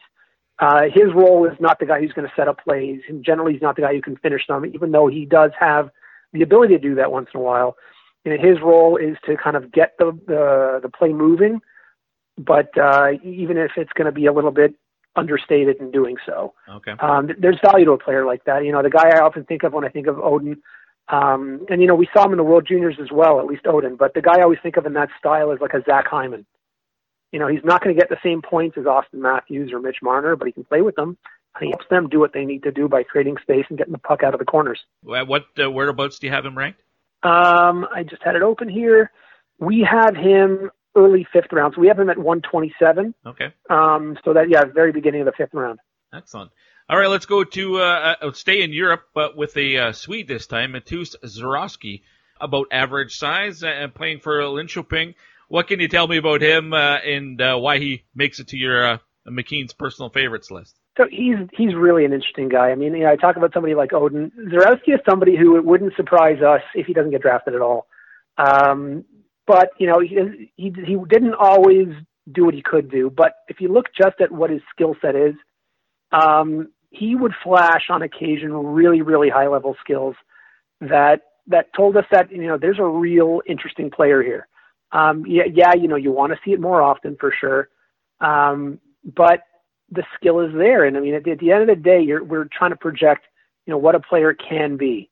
And if the player can show these skills, even at these lower levels, and I mean, he wasn't playing at extremely low levels. He did spend most of the season in the under 18s.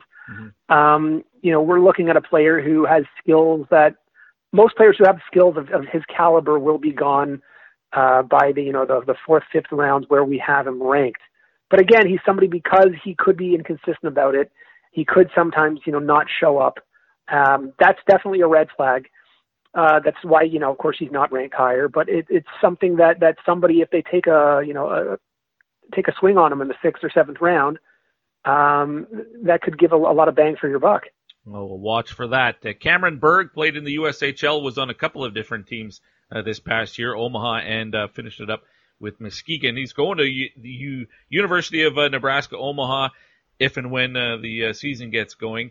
Now, this is, again, another forward, about average size. What is he, about 5'11", maybe just under 6 foot, 180, 185 pounds, somewhere in those range. In that range, yeah. Yeah. Tell me about this guy and what stands out to you about him.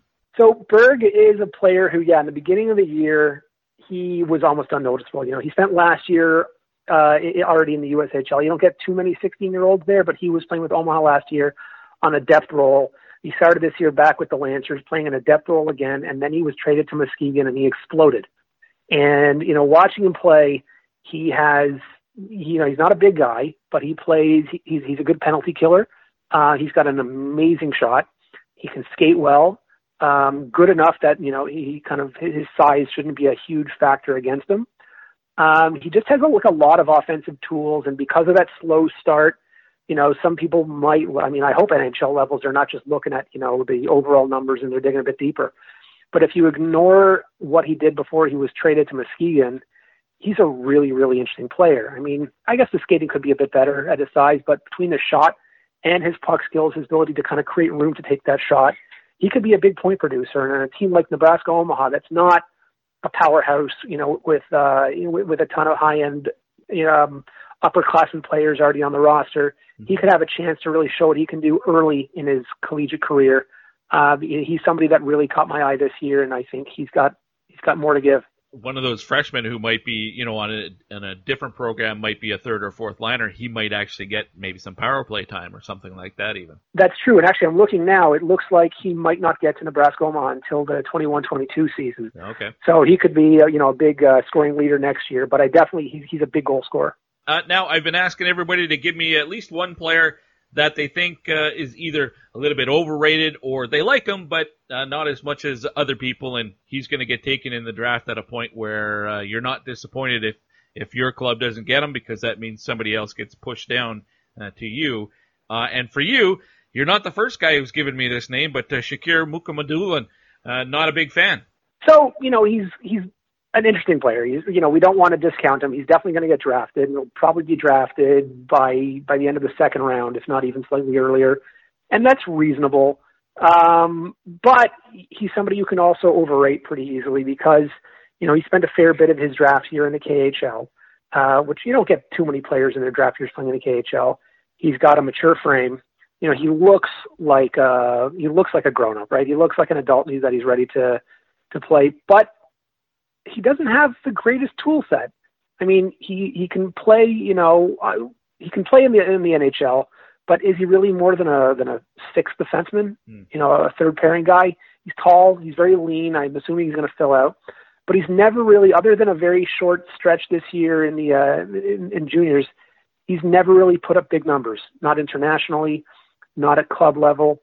He's a stay-at-home guy, but he can be a little bit vanilla and off the radar a little bit. That's not the worst thing in a defenseman. Often they say when your defenseman is being noticed, it's usually for the wrong things. And so, credit to Mukhamadullin for playing in the KHL at this level. Credit to him for not sticking out too much and flying under the radar.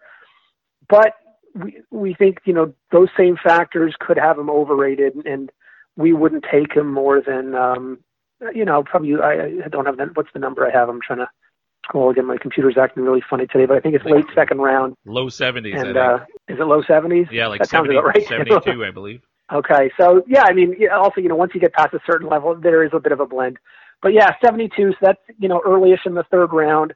Whether it's late second, early third, I wouldn't go above there, and I know other outfits do rank him a bit higher. We just don't see that much upside to spend much more of a draft pick on him than that.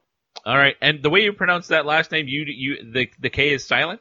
My understanding in Russian names is when you have a KH, it's kind of like but like a lighter, so like Dmitry Hristich. Okay. It's there, but it's almost silent. All right. Well, see, Mike Sanderson handles the French names for us, and you're going to handle the Russian names for us from now on. How's that? Oh, I wouldn't make myself an expert on the Russian names. If you want Israeli names, if we get any of those, you can call me up. Russian names, I'm guessing. All right. Now, where do people go to get the full list from McKeen's? Well, we go to McKeensHockey.com. That's MCKEENS Hockey.com. And you buy yourself a subscription. And for a 3-month package, it used to be about $13.99 for 3 months, but it's in that neighborhood, in the $10 to $20 range, Canadian funds. You get to view all of our full scouting reports for 3 months, and you get to download any of our PDFs. So right now that includes the draft guide, which, we give full reports on over 200 players, and as well as a number of honorable mention guys who we think could be drafted. We will be coming out soon with an organizational report going into looking at the top 15 prospects in each system in the NHL. We're kind of putting the finishing touches on that now, and hopefully sometime in the next month that'll be out. And stick around. We'll get our annual guidebook at the beginning of the next season as well. But yeah, it comes free with a membership. Awesome. Lots to look forward to at McKeen's. Ryan, as always, really appreciate your time. Great to catch up. Thanks for doing this. Stay safe the rest of the summer. Thank you. Enjoy your vacation. You've earned it. Oh, thanks. I appreciate it. Looking forward to it. Well, and by the way, all the team that I talked to and asked for them, they're all big fans of your work, and we have a lot of listeners in the McKeen's community. Oh, well, I appreciate that. Thank you very much. My pleasure. Take care of yourself. That's Ryan Wagman from McKeen's Hockey, and I really appreciate the comment he made at the end like that. I appreciate that, and I made sure it was okay with him if I kept it in. It's always nice to get some positive affirmations every once in a while. Appreciate that, Ryan. And he's always a great guest when he's on the show. Speaking of guests, that's it. We are done season 15. Appreciate all 6 of the guests that you heard from this week on this final episode. The show will be coming back in a couple of weeks. Just headed out of town for a week of wilderness getaway, and then come back and do some production stuff. Got to create a new intro and some other things that go along with the show. And then we will be, hopefully, batteries recharged and ready to go. Let's be honest, it's been a tough grind here the last 3 or 4 months. And so I just want to say a quick thank you to all of you who have continued listening to the show, even though there hasn't been hockey to listen to. The fact that you are still downloading the show, I really appreciate it. And thanks to the patrons at patreon.com/ThePipelineShow who are actually financially supporting the show. Couple of bucks a month is all it takes, and you can have early access like the patrons do. All the interviews that you've just heard, they were done on Tuesday and Wednesday of this week. As I'm putting this together, it's Friday. Patrons have been able to hear all of these segments for 2 or 3 days already, and they pay a couple of bucks a month to have that early access privilege. If that's something that would interest you, then I would encourage you to look into it as well. Lastly, I didn't do any news and notes or anything in this segment just because of how long it was, and I think all the news that we're really concerned with right now is when we can get back to normalcy, and that does not seem like it's right around the corner. I know the WHL and the CHL is targeting early October to start the 2021 season. That's not going to happen, folks. I would recommend that you enjoy the NHL playoffs as they're going on. Because that might be it for a while.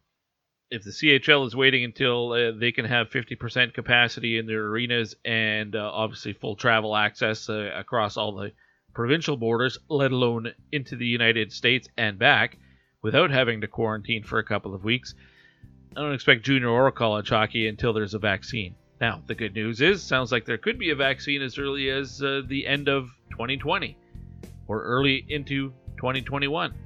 That's fantastic, because originally they were talking about a year, maybe a year and a half, 2 years. If they can actually have a vaccine available in less than a year, that would be amazing, and just a sign of what the planet can do when they put their heads together.